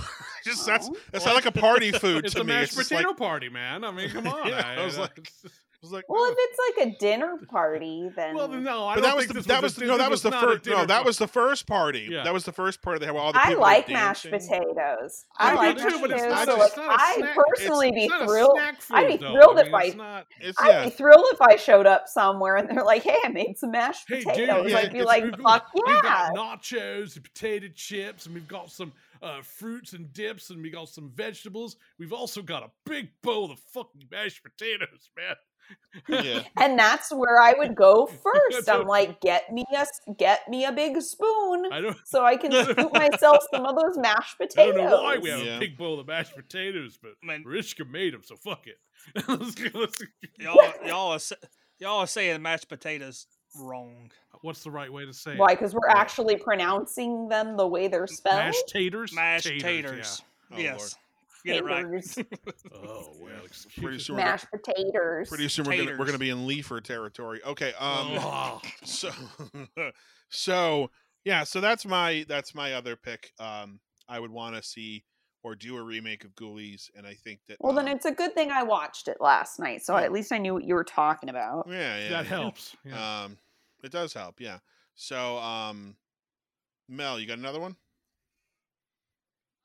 Again, there's nothing that the only horror movie I ever actively wanted to see remade was Last House on the Left, and I got that, and I was relatively pleased.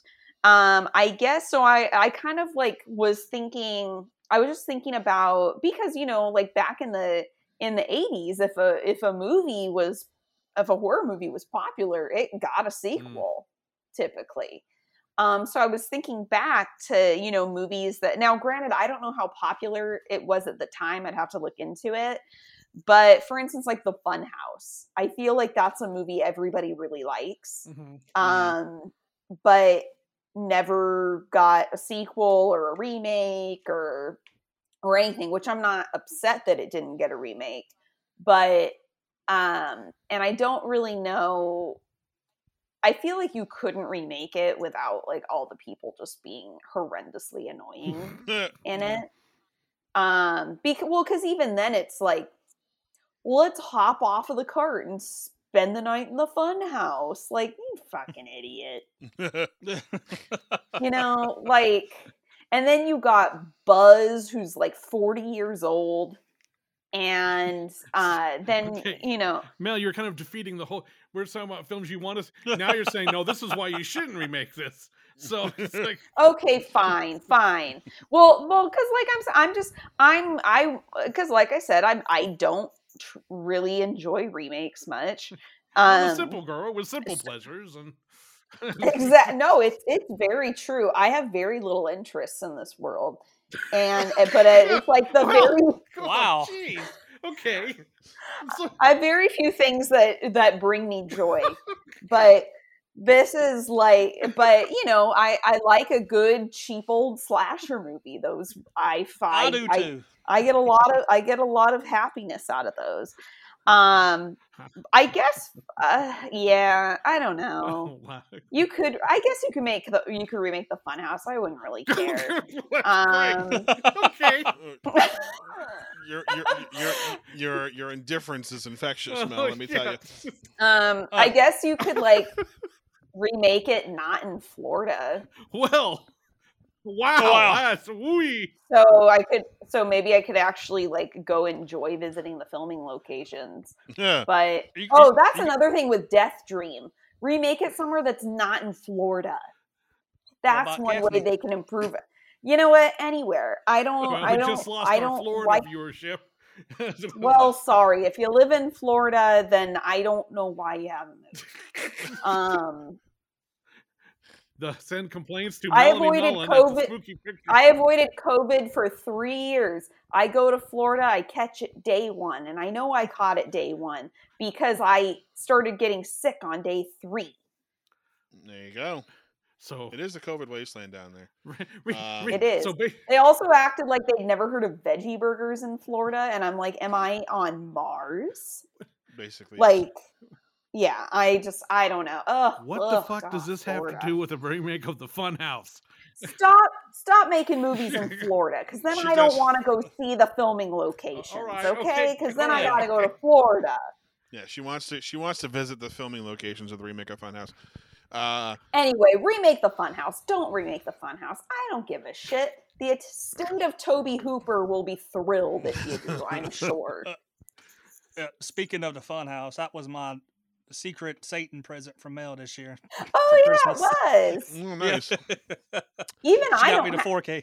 Even I don't have the Scream Factor. I still have like the old ass like DVD of it. Oh my! Yeah, she bought me the 4K. Yeah, well, it was on your wish list. Yeah. And I got you Metallica socks. Did you ever wear your fancy, overpriced Metallica socks? I wear them at least once a week. See, that's something that makes her happy. Yeah.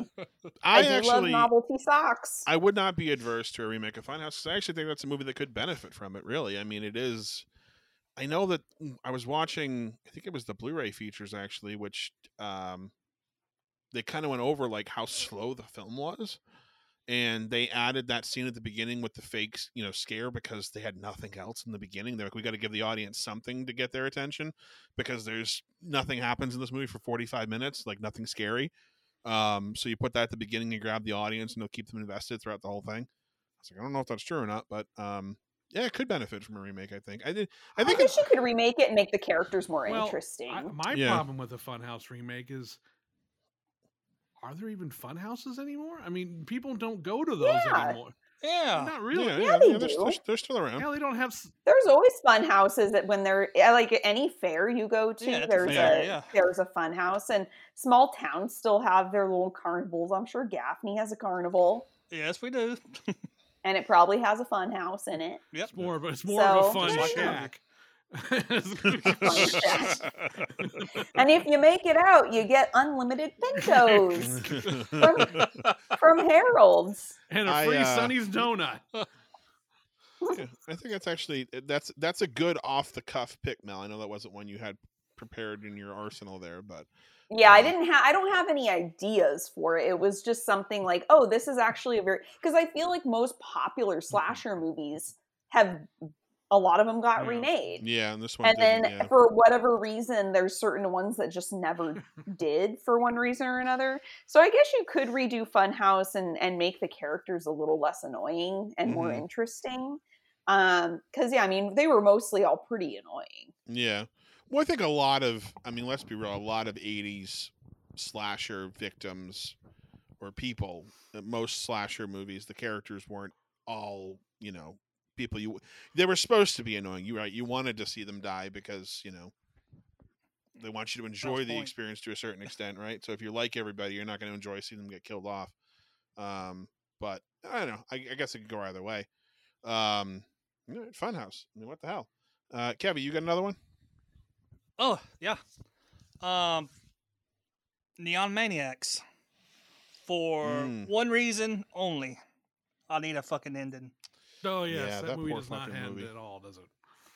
Oh, God. No, there's no ending, and I need an ending. To be a fly on the wall on the making of that film and just been like, guys, like, I don't know. I do like that movie a lot, but you're right. It does not have an ending. It just all of a sudden ends. And, wow. Yeah. I hadn't watched it in a while, but I brought it to Blu-ray when during the pandemic when I was off from work for a week. It was the first time Angie watched it, and she was like, "What's that? Is that it? What the fuck was that?" So, I'm like, that's. Well, the movie had tons of problems when it was being made. Oh, it God. shut down, Yeah. I think, twice or something like that. And I don't think that technically it may actually be unfair. I mean, I don't know if they actually finished shooting everything, and I don't know if anyone's even. I heard they didn't. Yeah, and it was certainly, I would believe it. It was the financing fell through while they were shooting, and then I think they got it back up and running, but at some point they couldn't get some of the cast back, so they just added new people in it. So, I mean, the movie is just all over the fucking place. I mean, it's the main cast stuck through the whole project. It was the Neon Maniacs themselves. The Maniacs, right? It was the Maniacs. They couldn't get like if you watch the credits, there's like 3 different people playing some of them, right? And the other thing that doesn't help is their makeup looks different too. They didn't even use the same makeup appliances. No. The one that's like a caveman half ape guy. When you first see him, he's more ape looking. The second time you see him, he's more human looking because it's later in the film, and it's like, is that supposed to be the same guy? Or is it a completely different, Neon Maniac? Because there's supposed to be 12 of them. And then there's like 2 of them that you see for a half a second that you never see again in the movie. And it's just like, guys, you had some really cool, inventive, kind of monster designs here. And you barely did anything with those. Instead, you give us the guys with the goop on their faces. And, and actually Andrew Divoff, this was his first film. Mm-hmm. He played the surgeon that pops up for a half a second. And, I do like this movie. I think it's a lot of fun. It's cheesy. It also doesn't make a whole lot of sense. You have these creatures that their weakness is water. So they decide to set up camp underneath the San Franciscan Bridge. Right. It's like the Golden Gate not Bridge. a good idea. It's just like, how about why not just do it in the Amazon? How about the Sahara, guys? I mean, wouldn't that make more sense? Yeah, somewhere where it doesn't rain. L.A. even. Go down to L.A. Yeah, it doesn't rain too often. But what was funny is they were making this film. When I was talking to the effects guy on Video Dead, San Francisco is such a small filmmaking community that he knew about this movie because one of his friends was working the effects on it. and he remembered when they were filming. Video Dead was shot on weekends, essentially, like every low budget film, or when people were available. And he remembered talking to his buddy about Neon Maniacs and having all these elaborate monster designs and all these different appliances and having a team of people. And, he just thought, this is really cool for you. I'm working on this little low budget zombie film. And he's like, in our movie, like, we finished Video Dead with no issues. And meanwhile, like, Neon Maniacs took almost 2 years to get done because they kept running out of money. And his friend left the project, and then they hired somebody else to do new makeup. And he just said, like, from start to finish, that whole movie, he said, was a nightmare. Even though, like, they thought, like, oh, this is going to be fun and cool. Like, he said his friend early on realized they don't have the money to finish this. Yeah. They're not going to be able to finish this film with what they have planned. And people were telling the director and the producers, like, you don't have enough money. And they were like, no, we do. We're good. We're good. And then they ran out and said, oh, well, we were kind of ran out of funding, so we'll call you guys back when we're ready to start back up again. We got to raise some more money.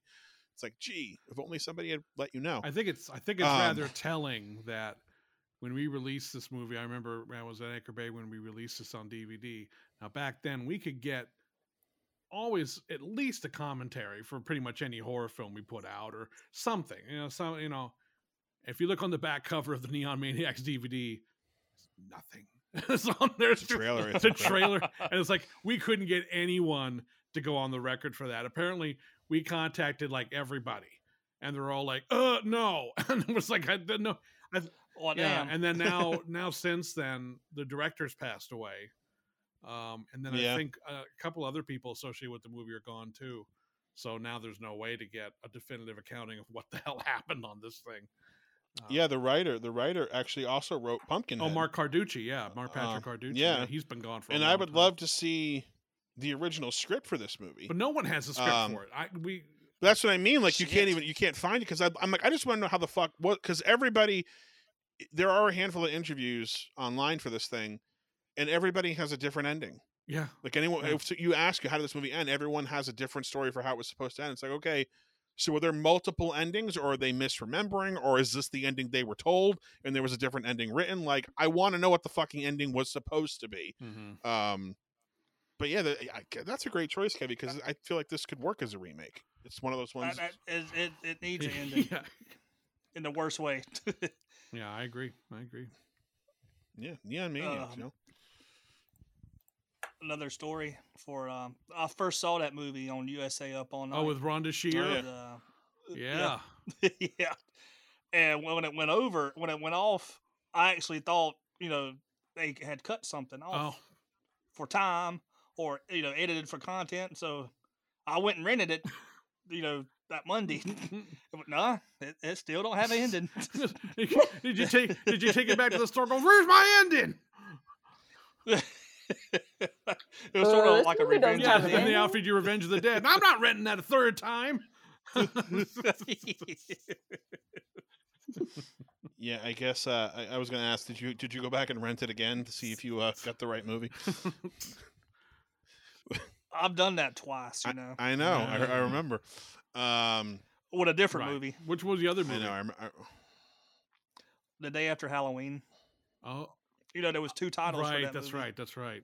Yeah. Yeah. That would have been accidental, though, yeah, right? that Like, wasn't you your rented- fault. That's Yeah. That was you renting a retitled movie, as opposed to the same I rented movie Revenge of the twice. Dead. I rented Revenge of the Dead and then watch it, see Revenge of the Dead pop up on screen, and then they must have given me the wrong movie. I'm going to rent this again. Someone from put the the same wrong video movie on store. this tape. And somehow it'll change, and then sit and watch the whole movie again and go, damn. I can see you storming into the video store. Give me the right damn movie. What the hell is this crap? Look at the cover. That's not what that was. Well, I think I even said it on that show, but that happened to me when I first rented Demons. The video store gave me The Demon. Oh, yeah, that's not Demons. No. Two very different fucking movies. And I remember sitting there fast forwarding at one point because I'd already seen Demons 2. Strike me now, I ran out of order. So I knew, like, there's eventually going to be clawed monsters running around this thing.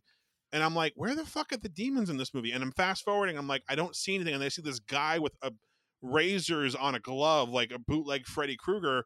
But, like, you don't see his face, just a black leather glove. And then all of a sudden the movie's over. And I'm like, what in the actual fuck was that? And then I took it out and I'm like, oh, this is the demon. And I called them and I was like, I'm pretty sure you guys gave me the wrong tape. And they kept insisting they didn't. And then eventually they went and checked behind that demon and went, oh yeah, this is demons. We gave you the wrong tape. So I went back and like, got demons and watched it, and then got really nervous when they sat down in the movie theater and started watching a fucking slasher movie. I was like, oh no, not again. What a difference a thumb makes. Huh?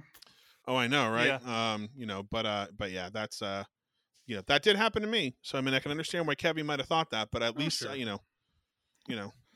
poor Kevin, Revenge of the Dead. That movie still scars you, I know. It scarred a lot of us. I want the movie that's on the cover of that movie. They haven't made that movie yet. I'm still waiting for them. I know.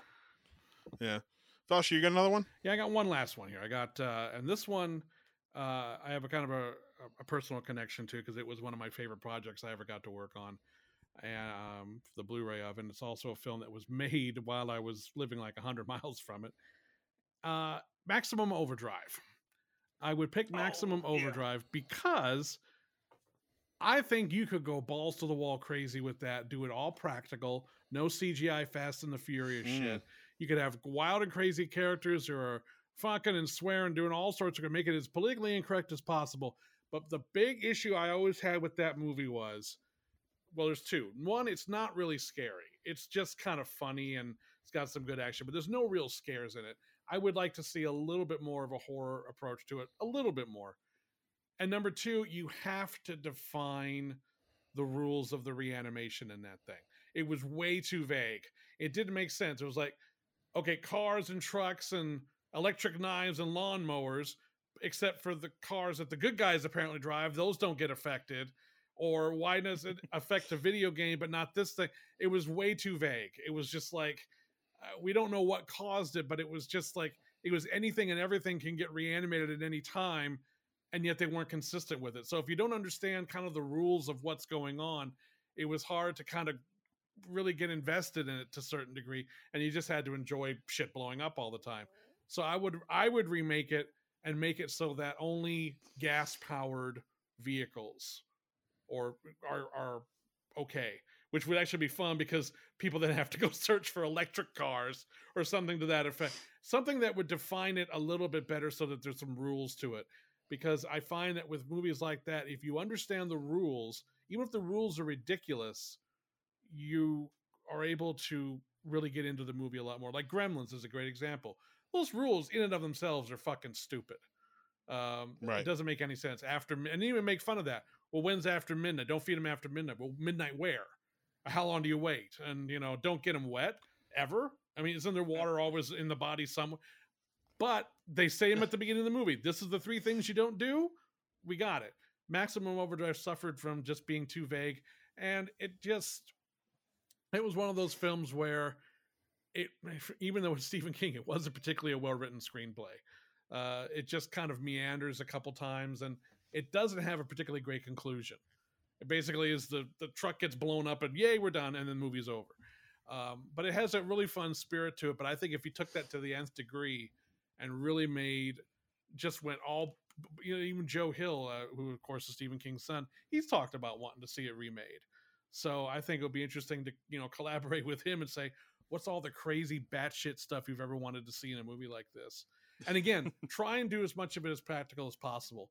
Because even though I like the Fast and the Furious movies, if you don't really believe what you're watching, you're not going to get really as much into it. I do love all the practical work that was done in Maximum Overdrive, some of the miniature work and some of the live action cars and trucks that they had. And I think it would be a really fun film to do a very politically incorrect, non-woke treatment on these days. And just basically find a director who's like, I don't care if I never work again. I just want to make this fucking movie and just let him go nuts and see what happens with it. But again, you got to define what the rules are. Otherwise, it's just like, well, I don't even get really if you can't grasp the overall concept of what's going on, then it weakens the movie somehow, because then it's like, well, what are they fighting at? Well, why isn't this? What about, you're spending too much time trying to figure out, well, why isn't that car coming back and this one is? Or why is that device working and this one isn't? Why? It just doesn't make sense. But I would love to see that. I think there's a lot of as much as I love that movie, there's room for improvement. Yeah, as many times as I've watched that movie, I've never thought about that until you just said it, and then I'm sitting here thinking about all the inconsistencies. Yeah, you're right. I've never it doesn't thought make about any it till sense. now. It doesn't. Yeah. And again, it's just like, well, if everything's possible, then what? You have to do everything, and you can't do everything. So you have to. I would just narrow the focus a little bit in some way to make sure that you have a clear understanding of what you can do, and so the characters also know. So the characters understand, well, if we do this and we do this, we can beat this because we understand what's happening here. We don't know why it's happening, but it's like Night of the Living Dead. It's like, all right, they're dead or back. We don't know why they're back, but if you shoot them in the head, they're dead. Or if they bite you, you turn into one. The rules are clearly established. You understand what's going on. So that's what Maximum Overdrive needed in its central concept, and it just didn't have it. Yeah, I'm in the same boat as Kevy. I mean, I think for me, when I saw the movie when I was really young, so I guess my focus was more on it was really brutal for me as a kid because a lot of kids die. Oh, kid gets steamrollered. I mean, the steamroller runs over a motherfucker. I mean, it's not. Yeah, I mean, that's what I liked about that movie is it wasn't afraid to do some really nasty shit to people. No, it really wasn't. And I think what I always just assumed was the vehicles that were moving were the ones that weren't manned before they came to life. So, like, if somebody was driving the car, it couldn't Except you see get other taken over by whatever this was. starting up. So you see other ones starting up, and like the lawnmower comes to life. No one was using it. You know, there's a whole. No, but I'm saying like the ones that like so like the couple are driving their car, right? And like their car's totally fine. I think my mindset, my logic was they're driving the car, so whatever's possessing these cars can't touch that car because it's currently being used. I mean, I'm not diving that deep into it, but I think that's just what I put together. Was like, oh, okay, so they're driving the car, so this car is like because it wasn't off or something before this thing came over, and so it's not affected. But again, like I never put a ton of thought into it. That was just a passing thought of like, yeah, that's probably why. But no, I think it'd be cool, especially if you remade it and it existed now, and if it affected electronics, especially. Yeah, like, there's any I mean, way. that's... Yeah, you figure out a way to make that work. I mean, because the problem with electricity is like, well, it's everywhere. So how do you? Because in the movie, there's some weird ones where like there's kids riding by a house and there's I think a woman strangled with like a hairdryer or something, and I'm like, okay, how the hell did that? She's hanging out the window. How the hell did that happen? I mean, did the hairdryer stand up on its wire and go woohoo and just like, wrap itself around her neck? I mean, it's like, so there was just if you define the scope of this thing in a certain way, I think you could have more. Oddly enough, limitations would make it more fun because if the characters understand the rules and they do something right and then they fuck it up somehow, or you know, if you understand what you're up against to some degree, it doesn't matter how ridiculous it is. But you understand that, okay, there's a way for them to get out of this, or there's a way for them to beat it back, or it's like, oh, they forgot about this, and here comes, you know. And so that, I don't know. And again, have sex and blood and all the crazy shit that they don't let people do in movies anymore. And again, practical effects whenever possible, just enhance with CGI and just go nuts with it and make it just, again, a movie where it's just like, a director's like, I'm making one more movie that I'm blowing my brains out, but I'm going to go completely. This is going to be it. Yeah, this is it. This is going to end my career or make my career or both at the same time. I don't know, but they ain't going to forget this one, you know? Yeah. But you have to keep one scene. Which is the possessed Coke machine. Yeah, you got to do that. The vending machine scene is hilarious. That's yeah. And that one kid's what the hell? And if you look closely, when a couple of kids get knocked the fuck out by those things. There's kids still lying out there in the field that the steamroller might have gotten to later, but it was just like, I mean, I just love the fact because I remember the steamroller shows up and you're like, holy shit! And it's like, oh, the kid just got, oh fuck. That kid's not coming back. He's not. Well, what made him wreck his bike anyway? That was never made. He just flipped it. If you can tell what happened. If you watch the movie, clearly there's a wire or something attached to that bike because the bike is just driving along. He's riding along the field, and then the bike just stops, and he goes ass over tea kettle over the front for no reason. There was like nothing. It's like do. And then the steamroller's like, well, that's convenient. Fuck it, the turf monster got him. It is, the turf just went, it was just, but again, nothing in that movie makes any fucking sense at all. And you've got poor Emilio Estevez, the whole movie just wandering around going, I was just in the Breakfast Club. Yeah. What am I doing here? What the fuck is this? Oh man. But I had a ball going down to Wilmington and checking out all the locations and everything on that movie. And have I told that story yet about the film set, seeing the film set when I was a kid? No. I'll tell it really quick. I lived in Charlotte, North Carolina at the time, and in the summer of 1986, we drove down to, I think it was Atlantic Beach, which is just past Wilmington, North Carolina. We traveled down Highway 74, which is the main drag, but it connects the two cities. And as we're driving down there, this was right after Maximum Overdrive had come out and lasted all of 2 weeks in the theater.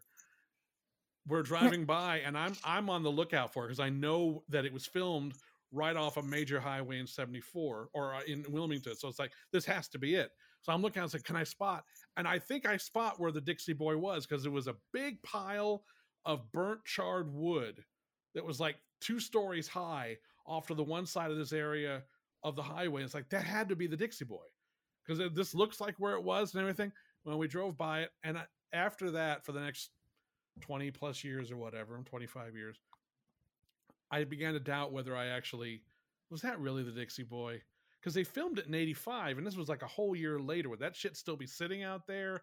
That could have been just some place that burned down. It could have been anything. Anyway, I go out there to film the locations for the Blu-ray, and I'm out there on the actual property where the Dixie Boy was, because I actually by that point knew where it was. And I'm thinking to myself, God, I wonder. And then I find it, and also down in Wilmington, you have to be very careful about going on anyone's property and filming anything, because they'll shoot you. There's actually signs saying, don't come on this property. We have a gun. We will use it. So I found the number for the property, because there's an office complex on there now. And I called it and I said, do you mind if I shoot some stuff out here for the Maximum Overdrive? He's like, sure. And he's like, oh, by the way, I bought the trucks that they used in that movie, and they lent them to the production. So some of those are my trucks. Like, oh, interesting. And I said, oh, and then I bought the property after the movie was over. It's like, oh.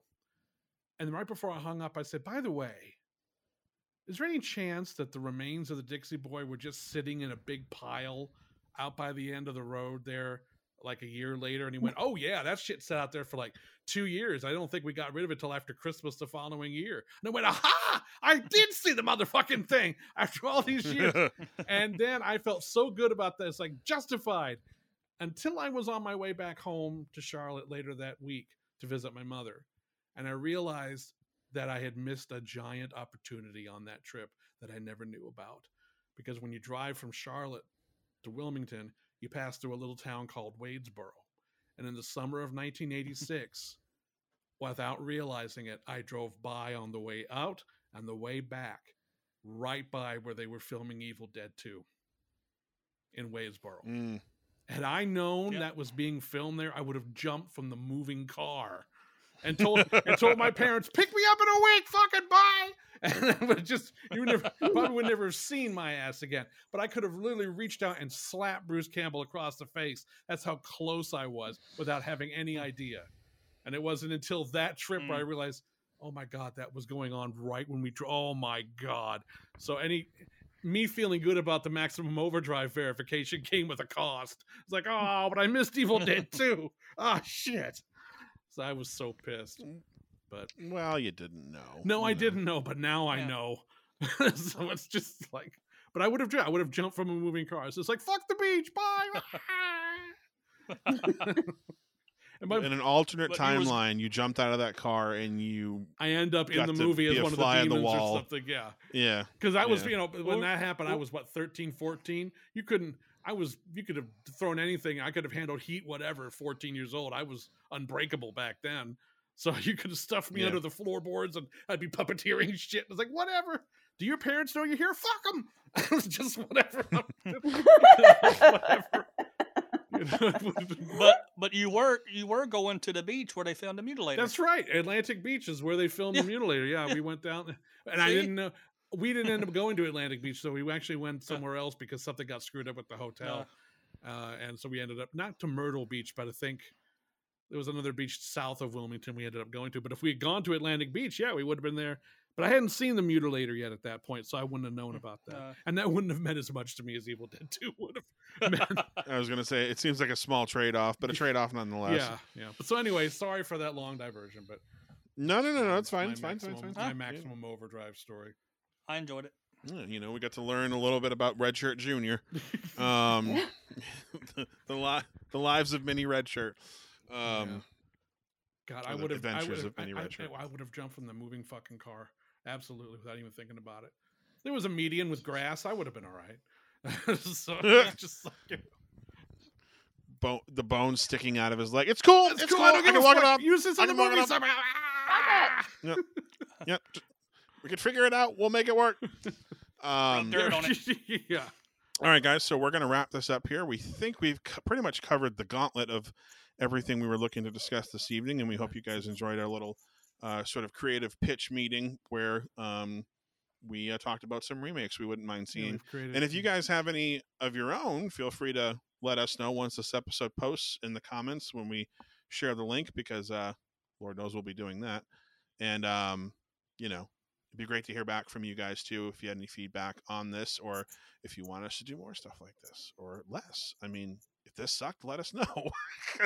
No, don't let us know that. I don't want to hear that shit. I only want to hear good things. My ego can't stand criticism.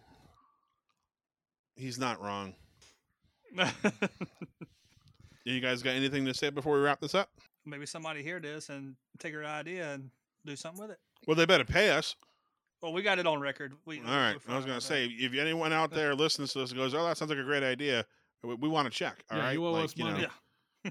Yeah. Seriously. Like, come on. $15,000. That's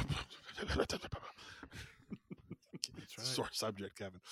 All right, guys. So thank you for listening, and we will see you all next month. And as always, keep it spooky.